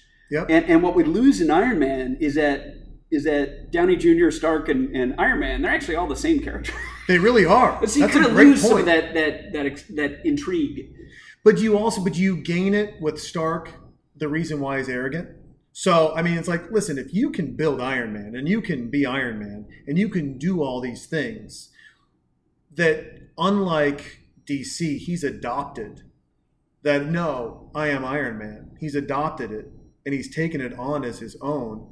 I wonder, and I go, it's a unique perspective. Whereas we've always been told the superhero is hiding behind a veil, hiding behind a mask, going out and doing things in secret that law can't do, the military can't do. And instead, he said, no, I'm actually going to be this. And I'm going to tell you why I'm going to be it and what it means. And I think there's a unique vulnerability in, I'm not only the richest guy in the world, let's say. I don't know how rich he really is. They don't really give a dollar figure on it. But I not only create great weapons, I not only do all this. By the way, I'm also Iron Man. And now you know everything about me, and you can come after my family, you can come after Pepper, you can do all these things. But I'm so good that I can tell you this in confidence that that'll never happen. I love it. I love it in the sense of where we started the conversation about who Robert Downey Jr. actually is. Yep. Right? The original past that he has as being successful, being on top of the world, that crashing. Mm-hmm. And I bring that up because I love the Iron Man story in the sense of where these films go next. Yeah. That what happens, of course, is the Avengers and Stark and Iron Man, they're the reluctant. He's the reluctant, like, yeah, you guys are all... Isn't it weird that he's reluctant in the fact that he's also in the public eye as Stark and as Iron Man? Yeah, but I think I love it because, right, he goes from being the CEO of our company, right? He goes from being the CEO to being the CTO, right, of the Avengers. That's and he's true. like, well, shit, I don't need you guys, right? And you're from Asgard, right? I don't need you guys. I'm out doing my thing. And I'm good, and I think it's an important conversation for society and the economy because you got this brilliant CTO who's built this thing. He's loaded. Yep. But you know what he realizes? He then realizes too. Nope. I need a team to actually build something more substantial than what I've got here in order to save the world, to save the economy if you're a company, right? That even Iron Man can't do it alone, even if you are Tony Stark. Do you think, let's take your economy thing here, and we're going to geek out here a little bit on economy, people, so if you want to, just grab yourself another cocktail. But in that, I wonder at what point, so we've recently seen this, right? So Jeff Bezos and the head of Best Buy come together and like, you're going to sell my Amazon TVs, and Best Buy's like, anything to get people in the door, because they're dying on the vine. And I wonder at what point in this world, in our Justice League of new billionaires and old billionaires, new money, old money, tech and non-tech, do we get together and go, you know what? Is there an economy of a Justice League? Is there an economy of something where it's not how do I make my stock go up, but how do I sell? How do I advance people and this economy to make it better for everyone? I mean, there's a weird... two things brought this to my attention. One, I was sitting down and talking to this guy, and he goes, you know, if the number to solve hunger in the world is like $4 billion, whatever. If we had $4 billion a year, everyone would eat.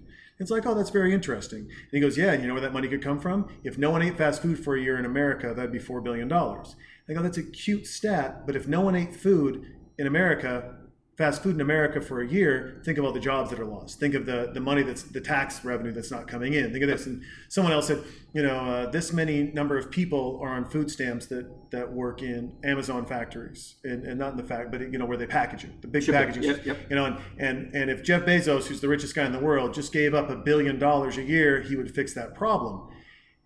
And I challenged him. I go, is that his problem to fix? A.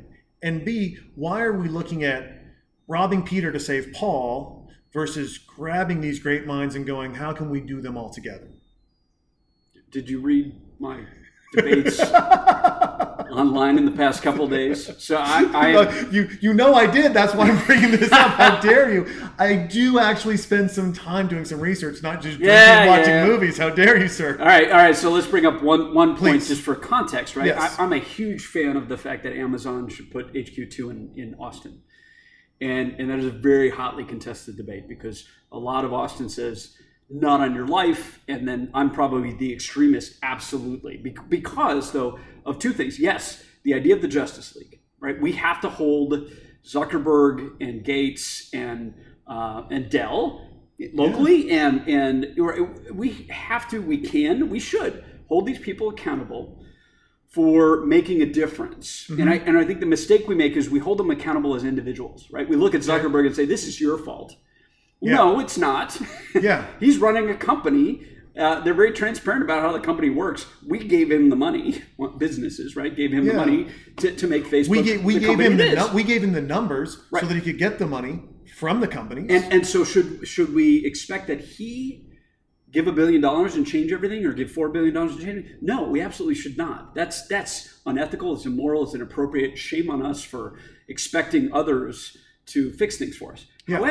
However, could we look to them collectively and say, look, I got it. You're building what Microsoft is doing. You're building what Google is doing. You're building what Facebook is doing. You're building what Uber is doing, right? Mm-hmm. And a lot of ethical questions going on in that kind of company. But you folks are all changing the world. We're going to hold you all to a higher standard. Yeah. I absolutely think that's okay. But in order to do that, we can't be critical of it. We can't just say, shame on you, you should do better.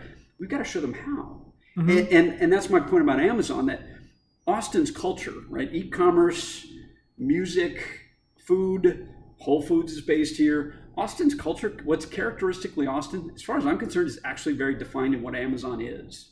We're at the epicenter of the world's largest economy in the country, with Dallas and Houston and the shipping center in Houston. Yep. Where else would a company like that set to deal with shipping and streaming video and streaming music and Google and Fiber's food here and e-commerce, right? Amazon should absolutely be here. And what bothers me is we got a lot of folks who say, not on your life, because it's going to change Austin. It's going to screw up Austin. And I think they're looking at it as an individual, right? They're looking at it as one, saying it is their fault or they have to fix it. And I want people to look at it more like a Justice League. Let's get Amazon here, because then we can hold them accountable. We can say, hey, you're part of the hottest startup economy in the world right now because you've moved here. And you just made a PR statement by way of 2 years of deciding where you're going to put HQ2, right? You're all over the frickin' media as everybody tries to figure out where you're going to go. We're not going to let you be here in Austin without you having a voice, without you taking a stand, without you making a difference in people's lives, without you stepping up in politics, without you getting involved at least at the city level, if not the state level. But we're not going to expect you to do it alone. Yeah. We're going to do it together. And that's a weird concept, though, right? I mean, that's a weird concept when, and what you've put out there is that, no, I know you're successful in X, Y, and Z. I know you've done this. I know you've built a great company. And now you're out there taking on the world, and you're all of a sudden, there's someone taking on Walmart. There's someone taking on Target. But in what's impacting us, that goes past a sale price, that goes past something being delivered to my door, that what's impacting us socially and economically on a different level, we want to be a part of this, right? We want to share in how this changes lives and how this impacts people, versus what I think is the laziness of what people are doing, which I think is what you're getting to, and I'll just call them that. It's lazy when you tell a billionaire you should give your money away because you have too much and you should help people. It's like, no, maybe we should learn from what they've done and then apply that knowledge and that insight into what you want to do and then leverage them to make change. Yep. And that's exactly why I love where this storyline goes, right? Yeah. That everybody looks to billionaire Tony Stark, Iron Man, to be Jeff Bezos, right? Yeah. Great, save us all. Yeah. And he's comfortable in saying, hang on. I can't do everything. Yeah, and by the way, he does this one thing, and I just want to give a shout out to one of my favorite movies growing up. He pulls the brakes and does a Top Gun. Right? He does the extreme move. Yep. The Tom Cruise. Where'd he go? Where did who go? Hollywood. It's just, he pulls the extreme move. His buddy thinks it's him. He doesn't know, right? He doesn't know what's going on. He's getting the call from Tony. But he pulls the brakes and he goes, I'm going to watch him fly by. And it's an amazing, the scary thing is, and I'll bring this back to Bezos or Walton or Bill Gates or anyone else, if they ever decide to pull the brakes and just stop and let everybody fly by, we're in a worse predicament than we are if we engage them and try to keep up. Ooh, fun point, because hang on, they have, right? Google's founders pulled the brakes on trying to compete with Facebook. I think your point is that's what changes society. Right? That's what changes the story, is when someone in that position, not when they write $1 billion check to change things, but when they go, whoa, hang on a second. Yep. There's a better way to do this. And maybe it's somebody else getting involved. Maybe it's a different company getting involved. Maybe I need to have a different approach. This is the case with Iron Man here, right? And that's why I love how the storyline evolves into what the economy I'd rather we all do, which is we try to figure out how to work together. We get comfortable with pulling the brakes and me saying, you know what? I'm not the best person to build this piece of the business or the industry or the economy that we're working on. They are. Those people over there are. So I'm going to let them do it. Or I've just put out this product or this service or I've made this investment. And you know what? Whoops. That was stupid. I'm okay being honest about it. I'm okay being transparent about it. We screwed up. Hey, everybody, learn from that. I took the risk. We screwed up. Don't do that. Yeah. I'm going to pull the brakes and we're going to go a different direction.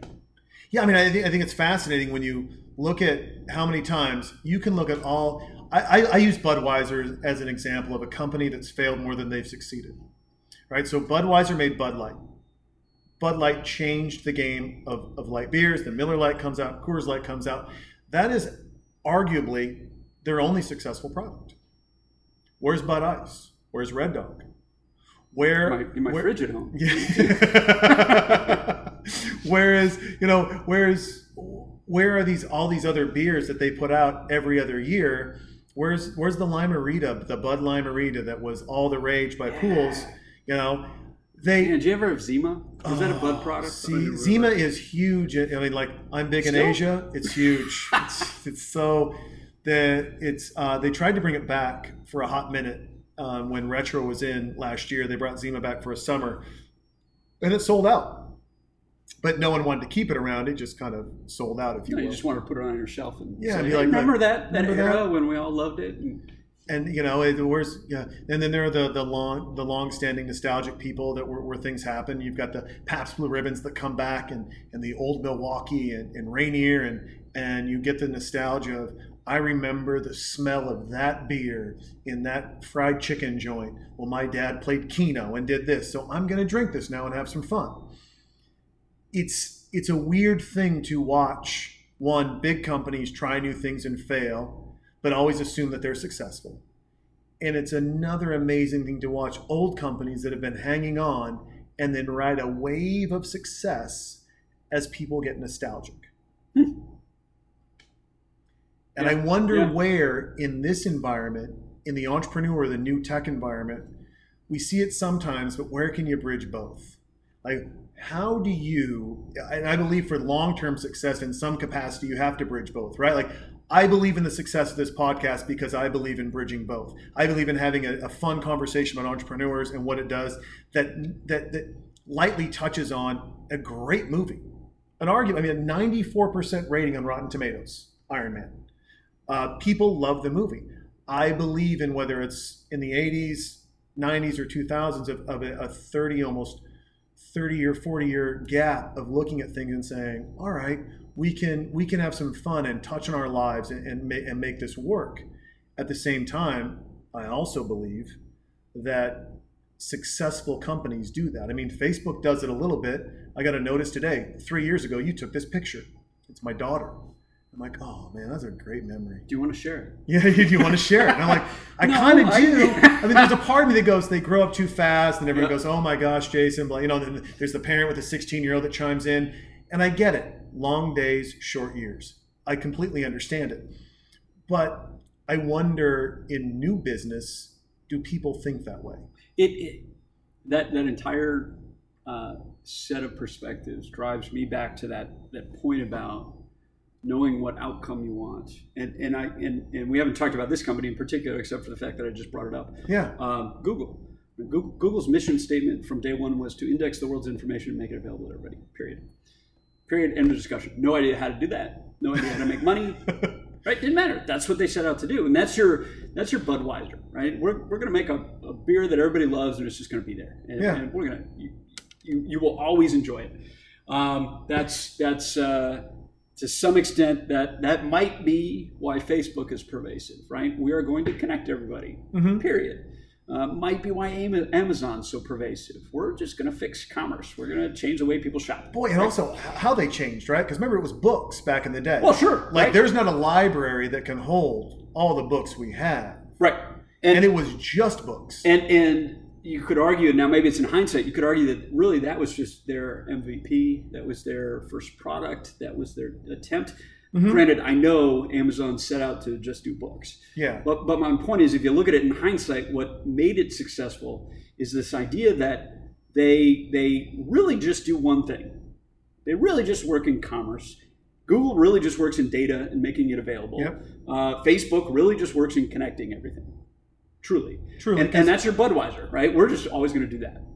And the only way that any of these companies remain relevant and successful and competitive and so forth is to take those risks, right? Yeah. Is to, throw up an awful beer that isn't going to work and just see if maybe there is a market, right? Or to try Google Plus, or to put ads on Facebook and see what happens, right?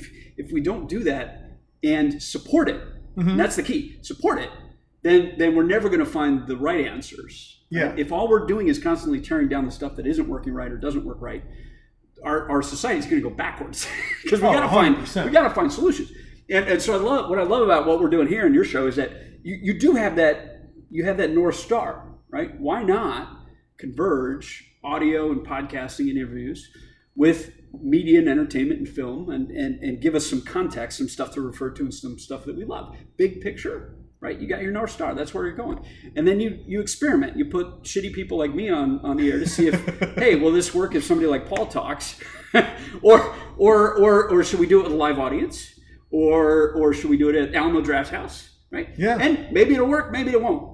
Doesn't matter. We're still going in the same direction, which is working. Exactly. And it's funny. So, I was thinking about this and this conversation and the way it's evolved and what's happened. As you can see, I got goosebumps here because of a couple things. One, so there was about 3 weeks ago when we were going to kick this thing off. And I was like, if we're going to kick this off and do it, Moon Tower's coming up. I'm going to reach out to some comics.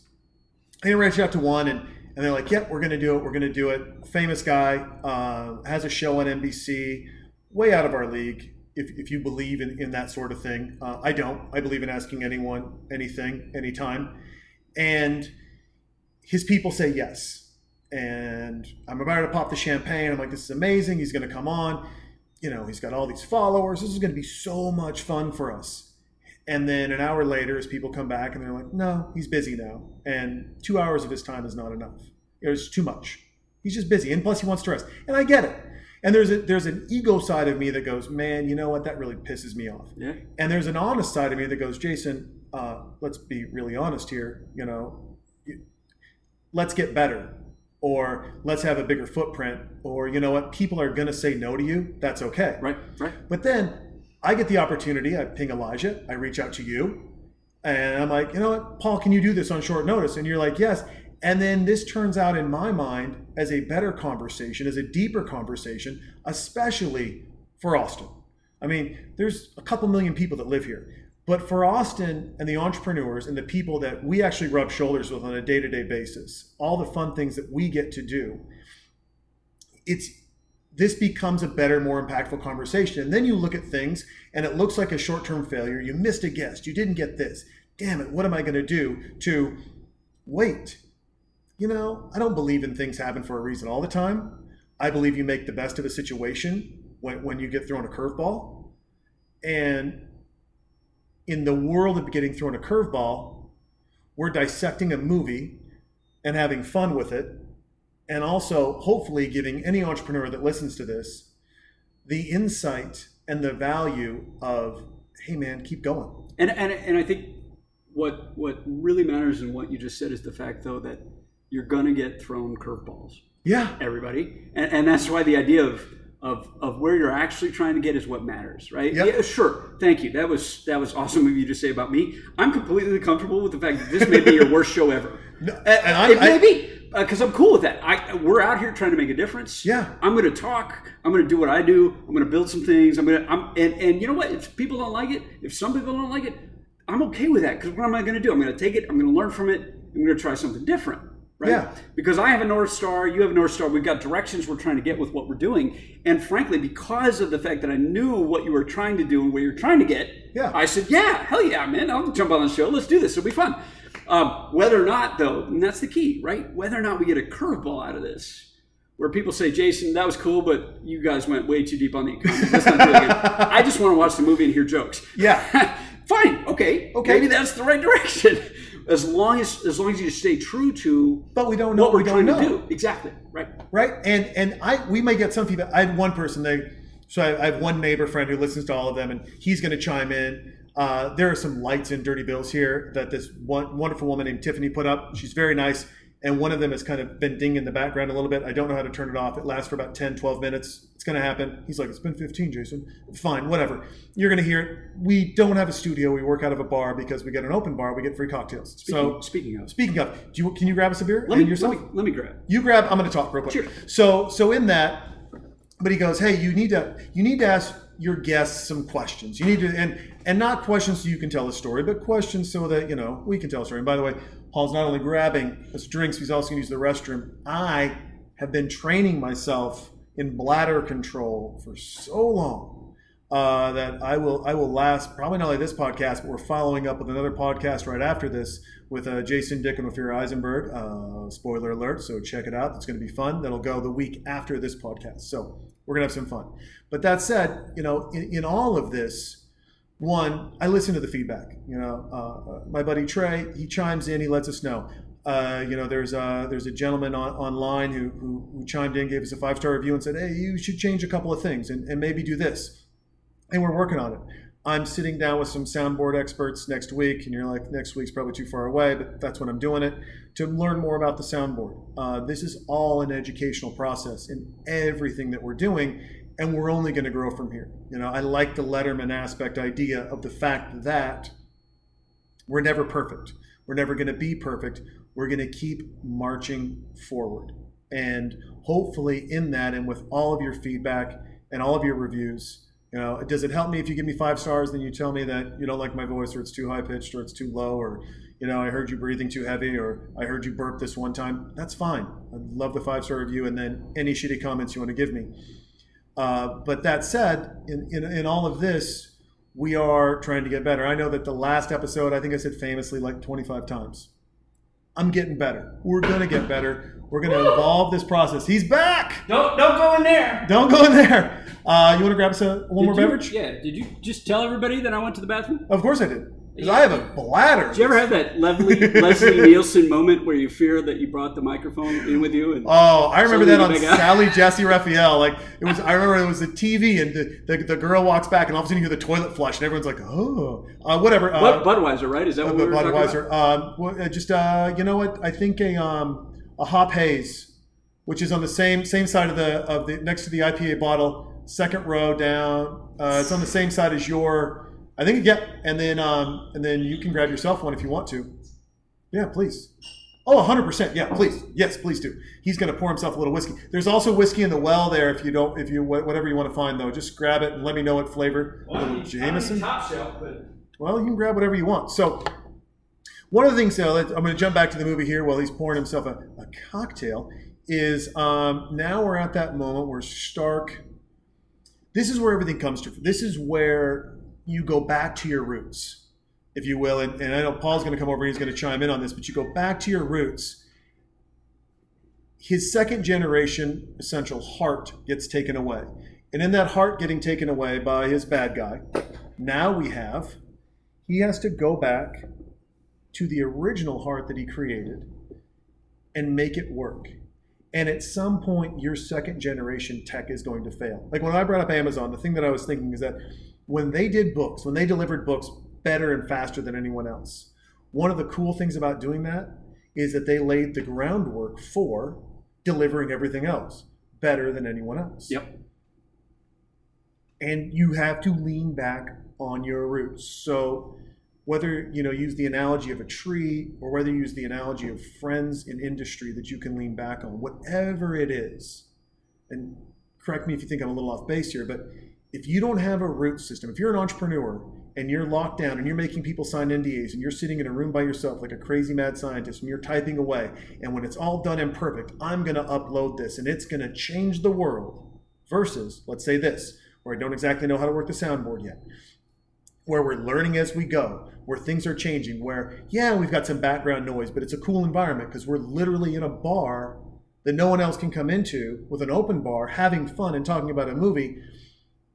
When you lean on your system and say, everyone, I need your help. Can you help me?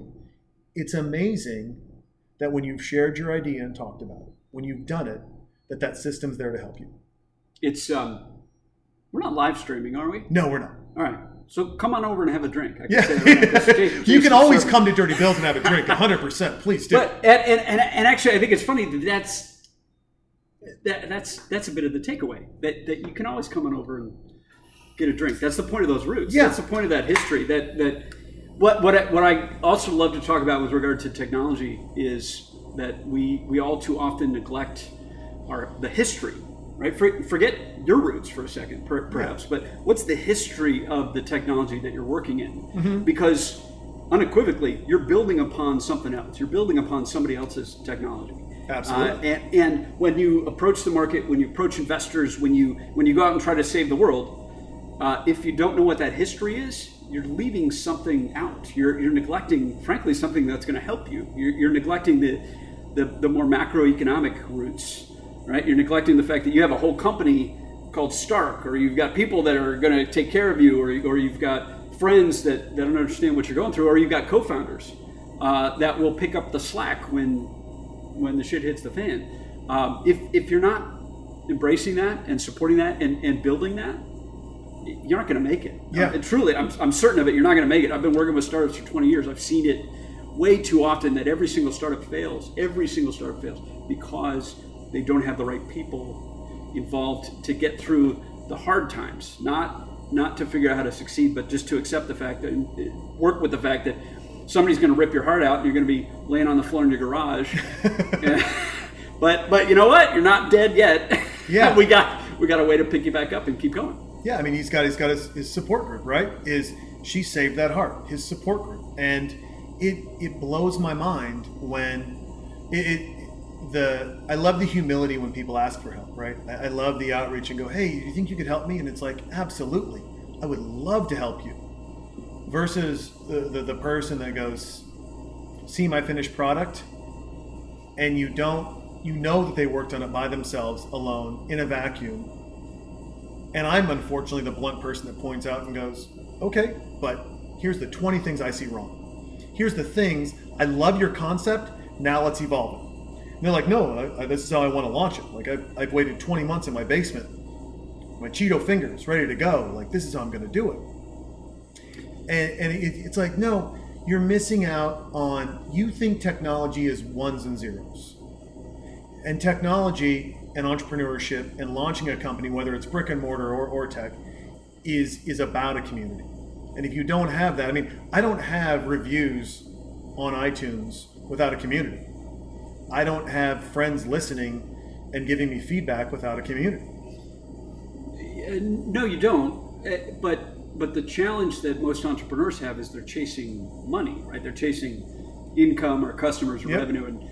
And so what I love about your passion for this and what we're doing here, and what again, now granted, of course, Tony Stark is wealthy, but he's also dying, right? And so we kind of replace money with life in the narrative, right? And it's that you have to appreciate that success is not defined by that explicit definition. That in order for the show or to this get, right here, right? this scene. So the scene right here, like this is the scene where it's like the door's locked. Or you may have community, you may not. The door's locked. Wait, my card's not working. I can't get past this door. And then someone walks up and they're like, I got it. Exploded. I got it.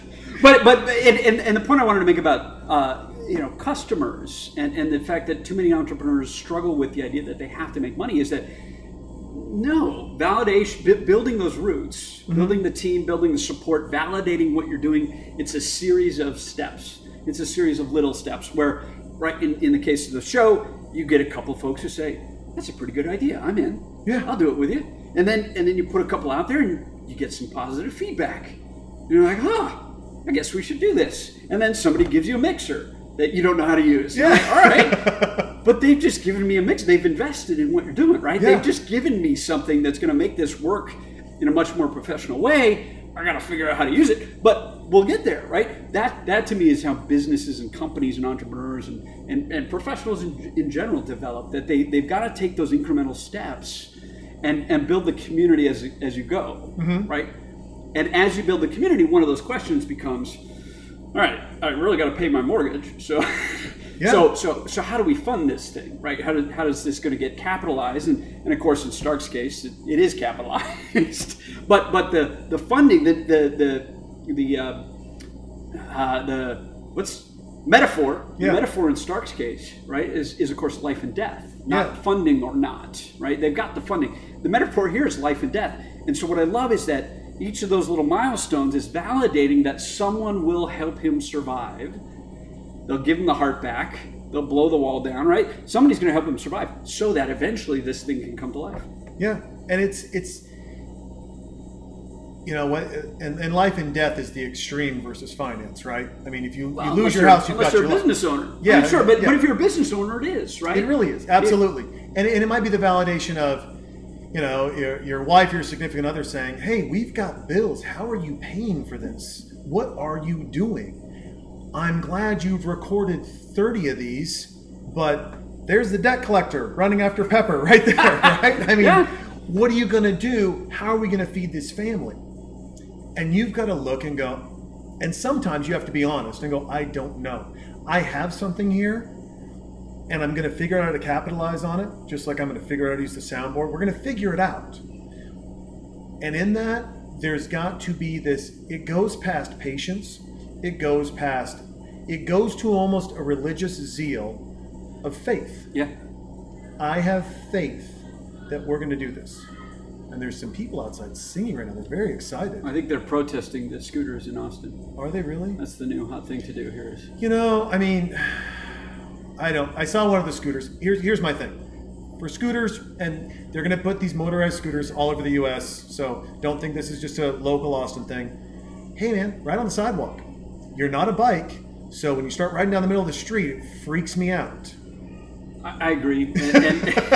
I mean, I know our sidewalks are dog shit here. I think it's the most brilliant addition to any city. It's one of those things where if your city's dealing with transportation issues and trying to figure out what to do, suddenly something happens and everybody's like, why didn't we think of that? What's going on? You can pick up one of these scooters and for a couple of bucks, get all the way across town. Yeah. It's really reasonable. You do it with your app. It's really smart. Well, they're killing the pedicab people. Like, if someone should be secretly protesting, right? It should be the pedicabbers who are like, listen, fuck these scooters. Get them out of town. I mean, damn near drunk, you can ride these things. And as a pedicab, you want to get across town to pedicab, it's $100. There are certainly risks, right? Yeah. But it almost gets us back to the film. If we're going to innovate and do different things and find solutions and change things for the better, yeah, some of it's not going to work. Some of it's not going to be that smart. It's not. But if we don't do it, if we say just don't do things because of the risks, then we end up with exactly what we are right now. And we know there are better ways. We know there are better ways. Now, in the in-fight scene, this is one of the things I want to talk to you about because and this has come up, I believe CNBC did a piece on this. The Wall Street Journal's done it, I'm pretty sure. Maybe that was BuzzFeed and Business Insider instead. Don't quote me. Bro science. We have the big machinery that is the Iron Man replica, which is huge. And then we have Iron Man, and they're fighting in the city. Here's the one thing that is not talked about enough in the line of these stories, which is in this world, there's a lot of destruction that happens. When big boys fight, there's a lot of destruction. Is the gentle pushback across the board on, like, I look at this and I'm like, it terrifies me not that we could have Iron Man or Superman or the Hulk or Wonder Woman. It terrifies me that if they get into a fight, Austin's done. LA is gone because they fight on a different level. I wonder how much this costs to have a superhero. How much does it, let's bring it back to Bezos and understanding where you get your tax credits versus how many people are on welfare that work for your company. What is the cost of having a superhero? What is the cost of having a super entrepreneur? Is it worth it? Is it worth it because of the dream that inspires so many people to run forward? Or is it or the cost benefit analysis says no matter what the dream is, no matter where you're going, you're still crushing 30 city buses and it doesn't fucking matter? Unequivocally, yes. But yeah, I'm going to caveat it because you're making me think. I try to. Because you're drinking whiskey now, so that's a thinking man's drink. How dare you, sir? and I had to get the top shelf because I couldn't find the bottom shelf. Dude, there's nothing wrong with that. That's just good eyes. I've said this on social media. Now it's going to be on the air. I think one of Austin's biggest challenges, and a way to answer that thought, one of Austin's biggest challenges is that there is no leadership. There is no vision for what Austin could be and should be. When that exists, right? When there's something to aspire to collectively, then unequivocally, yes. The entrepreneur coming in, the superhero coming in and destroying things, is what's considered creative destruction, right? Let's get rid of what's not working, as long as we're consistent with that vision and that leadership, and we end up with something more consistent with what we all want, right? Okay. If we're fixing the job issue, if we're fixing the transportation issue, if we're retaining our creative class and our culture and building something that we really want Austin to be, unequivocally, hands down, every single time, yes, super entrepreneur, superhero, and the destruction they cause is a good thing. Okay. The problem is, most places, like here, I'm concerned about, most places don't have that direction. They don't have that outcome that we started talking about at the beginning of the show. Yep. They don't have in mind what we want to be. What they have in mind is what it is right now,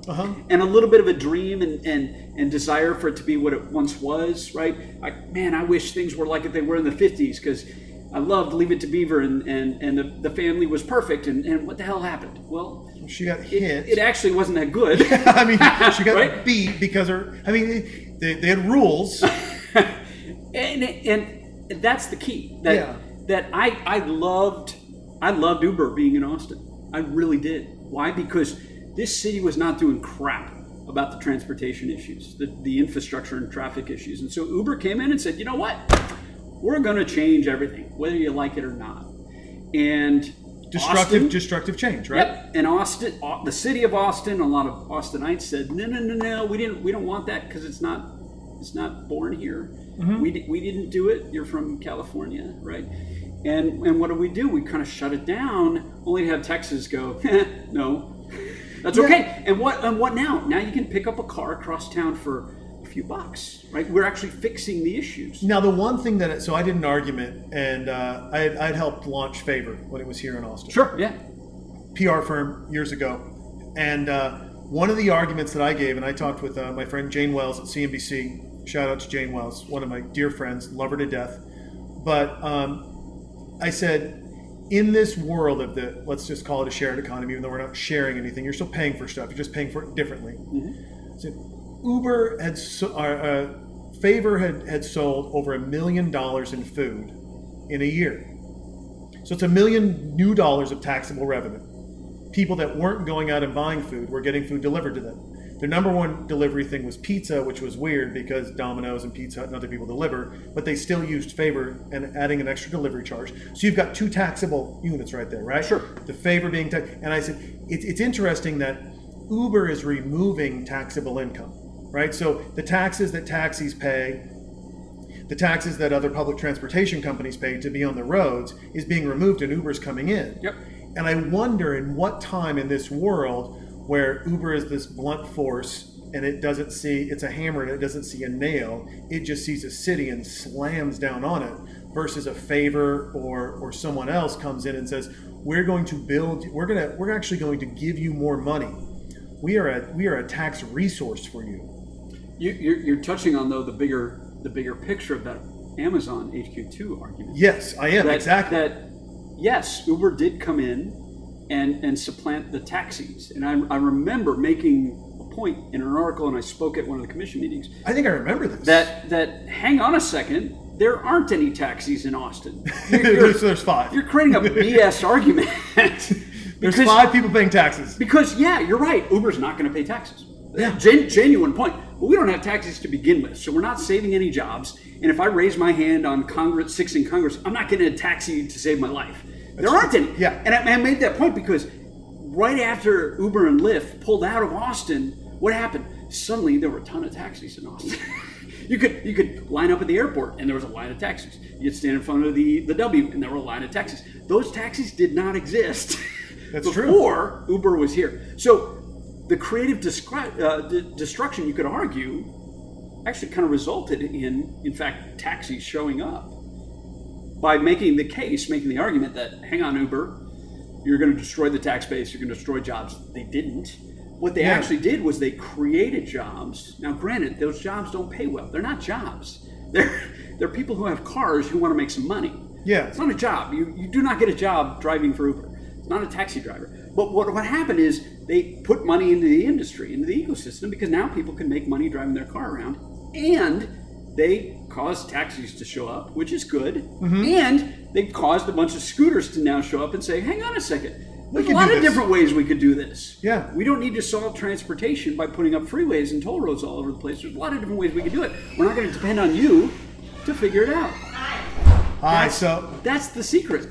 No, we are. It's interesting. So Ophira Eisenberg just walked in. God bless her. She is a stand-up comic. I'm doing a podcast with her next. Welcome. Paul welcome and Ryan. to the bar. Welcome to Dirty Bills. You are welcome to the bar, young lady. Well, we are closing out Iron Man. He's just about ready to actually let everyone know that he's Iron Man. And I want to close on this because, and we're going to come full circle here. One is the world of the PR spin, right? And I've done PR for 23 years. And I've always told people, don't spin. Own it. Own what you're doing. Be a fan of who you are and what you want to achieve. And if someone says, no, I don't like that. If someone says, yeah, but your Yelp rating is a 4 or a 3, figure out culturally how to fix things, but own it. Don't hide behind things. Take it on the chin as an adult and move forward, because that's where you're going to win at the end. And what I love about Tony Stark is he gets the PR spin from S.H.I.E.L.D. And this is his first break from S.H.I.E.L.D., right? Like, S.H.I.E.L.D. thinks they have him. They've helped him out. They've destroyed the monster. Everything's done. And like, here's your talking points. And you can see it viscerally through his eyes and through how he communicates with Pepper. As a great actor that Robert Downey Jr. is, you can see that he's looking at her going, I'm going to let everyone know I'm fucking Iron Man. This is my right here. I mean, this is where I want us to turn the volume up, and there's a romantic moment here, so we could do a little here, there, wherever you. But it's my second favorite scene because of that. Because if you think about the process of an exceptional story and an exceptional film, you start and you end with similar ideas. Yep. And the start of our podcast and the start of the film was him getting in front of a reporter, eating a cheeseburger, and just going with it. Yeah. Right? No, the one at Caesar's Palace. Oh yeah. Right? Okay. Just going with it. I'm just going to talk to you, and I don't really care about you. I'm just going to talk about it. Right? And then he ends with, now a lot of people have said, here's what you need to say, and here's how. And S.H.I.E.L.D. will give you money, right? I'm playing the entrepreneur game again. Yep. S.H.I.E.L.D. will give you money, do it this way. And military will give you money, do it this way. But he's staying true to himself, and he's taking these cards, and most people have never even talked about it or realized it. He's taking the card. There's the reporter. We just saw her again. Yep. He's taking the cards, and he's like, okay, I've studied them. Fuck. I got it. I know what you want me to say. Screw it. It's not consistent with who I am and what we're building. This is the beer on the stage. Right. This is the moment where you have the opportunity. Be the suit. Look it. And everybody in the room is going, are you sure about this? Read the cards. Dear diary. Are you sure about this? I'm a lying sack of shit. Okay. All right. I get what my investors, what the market, what my customers, what the Senate, what the U.S. Senate. I'm right. He's Mark Zuckerberg right there. Yep. I get what y'all want me to say. Nope. No. Sorry. Gotta go. And on that, and as AC/DC begins and closes this, as the theme begins and closes, well, I can't thank you enough. On short notice, coming out. This is going to be fun. This will drop on Monday. Perfect. So I'll let you know when it drops. If you could share, that'd be great. We're going to have some fun. You're welcome back anytime. We will have some fun. Ladies and gentlemen, Jason Dick just walked in the house as we're closing out this first one. He is my twin brother. Better looking and smarter than me. He is, much more successful. Has a pool and everything. You're a little grayer, but I'm a little grayer. I could not pick out the difference. You can't. You're not going to tell the difference until you do an IQ test. Which one is going to go bald and become the evil villain? That's going to be Dick for sure. All right, hey Paul, thanks again, man. I really appreciate it. Cheers, Jason. Man. Cheers. Talk to you guys later.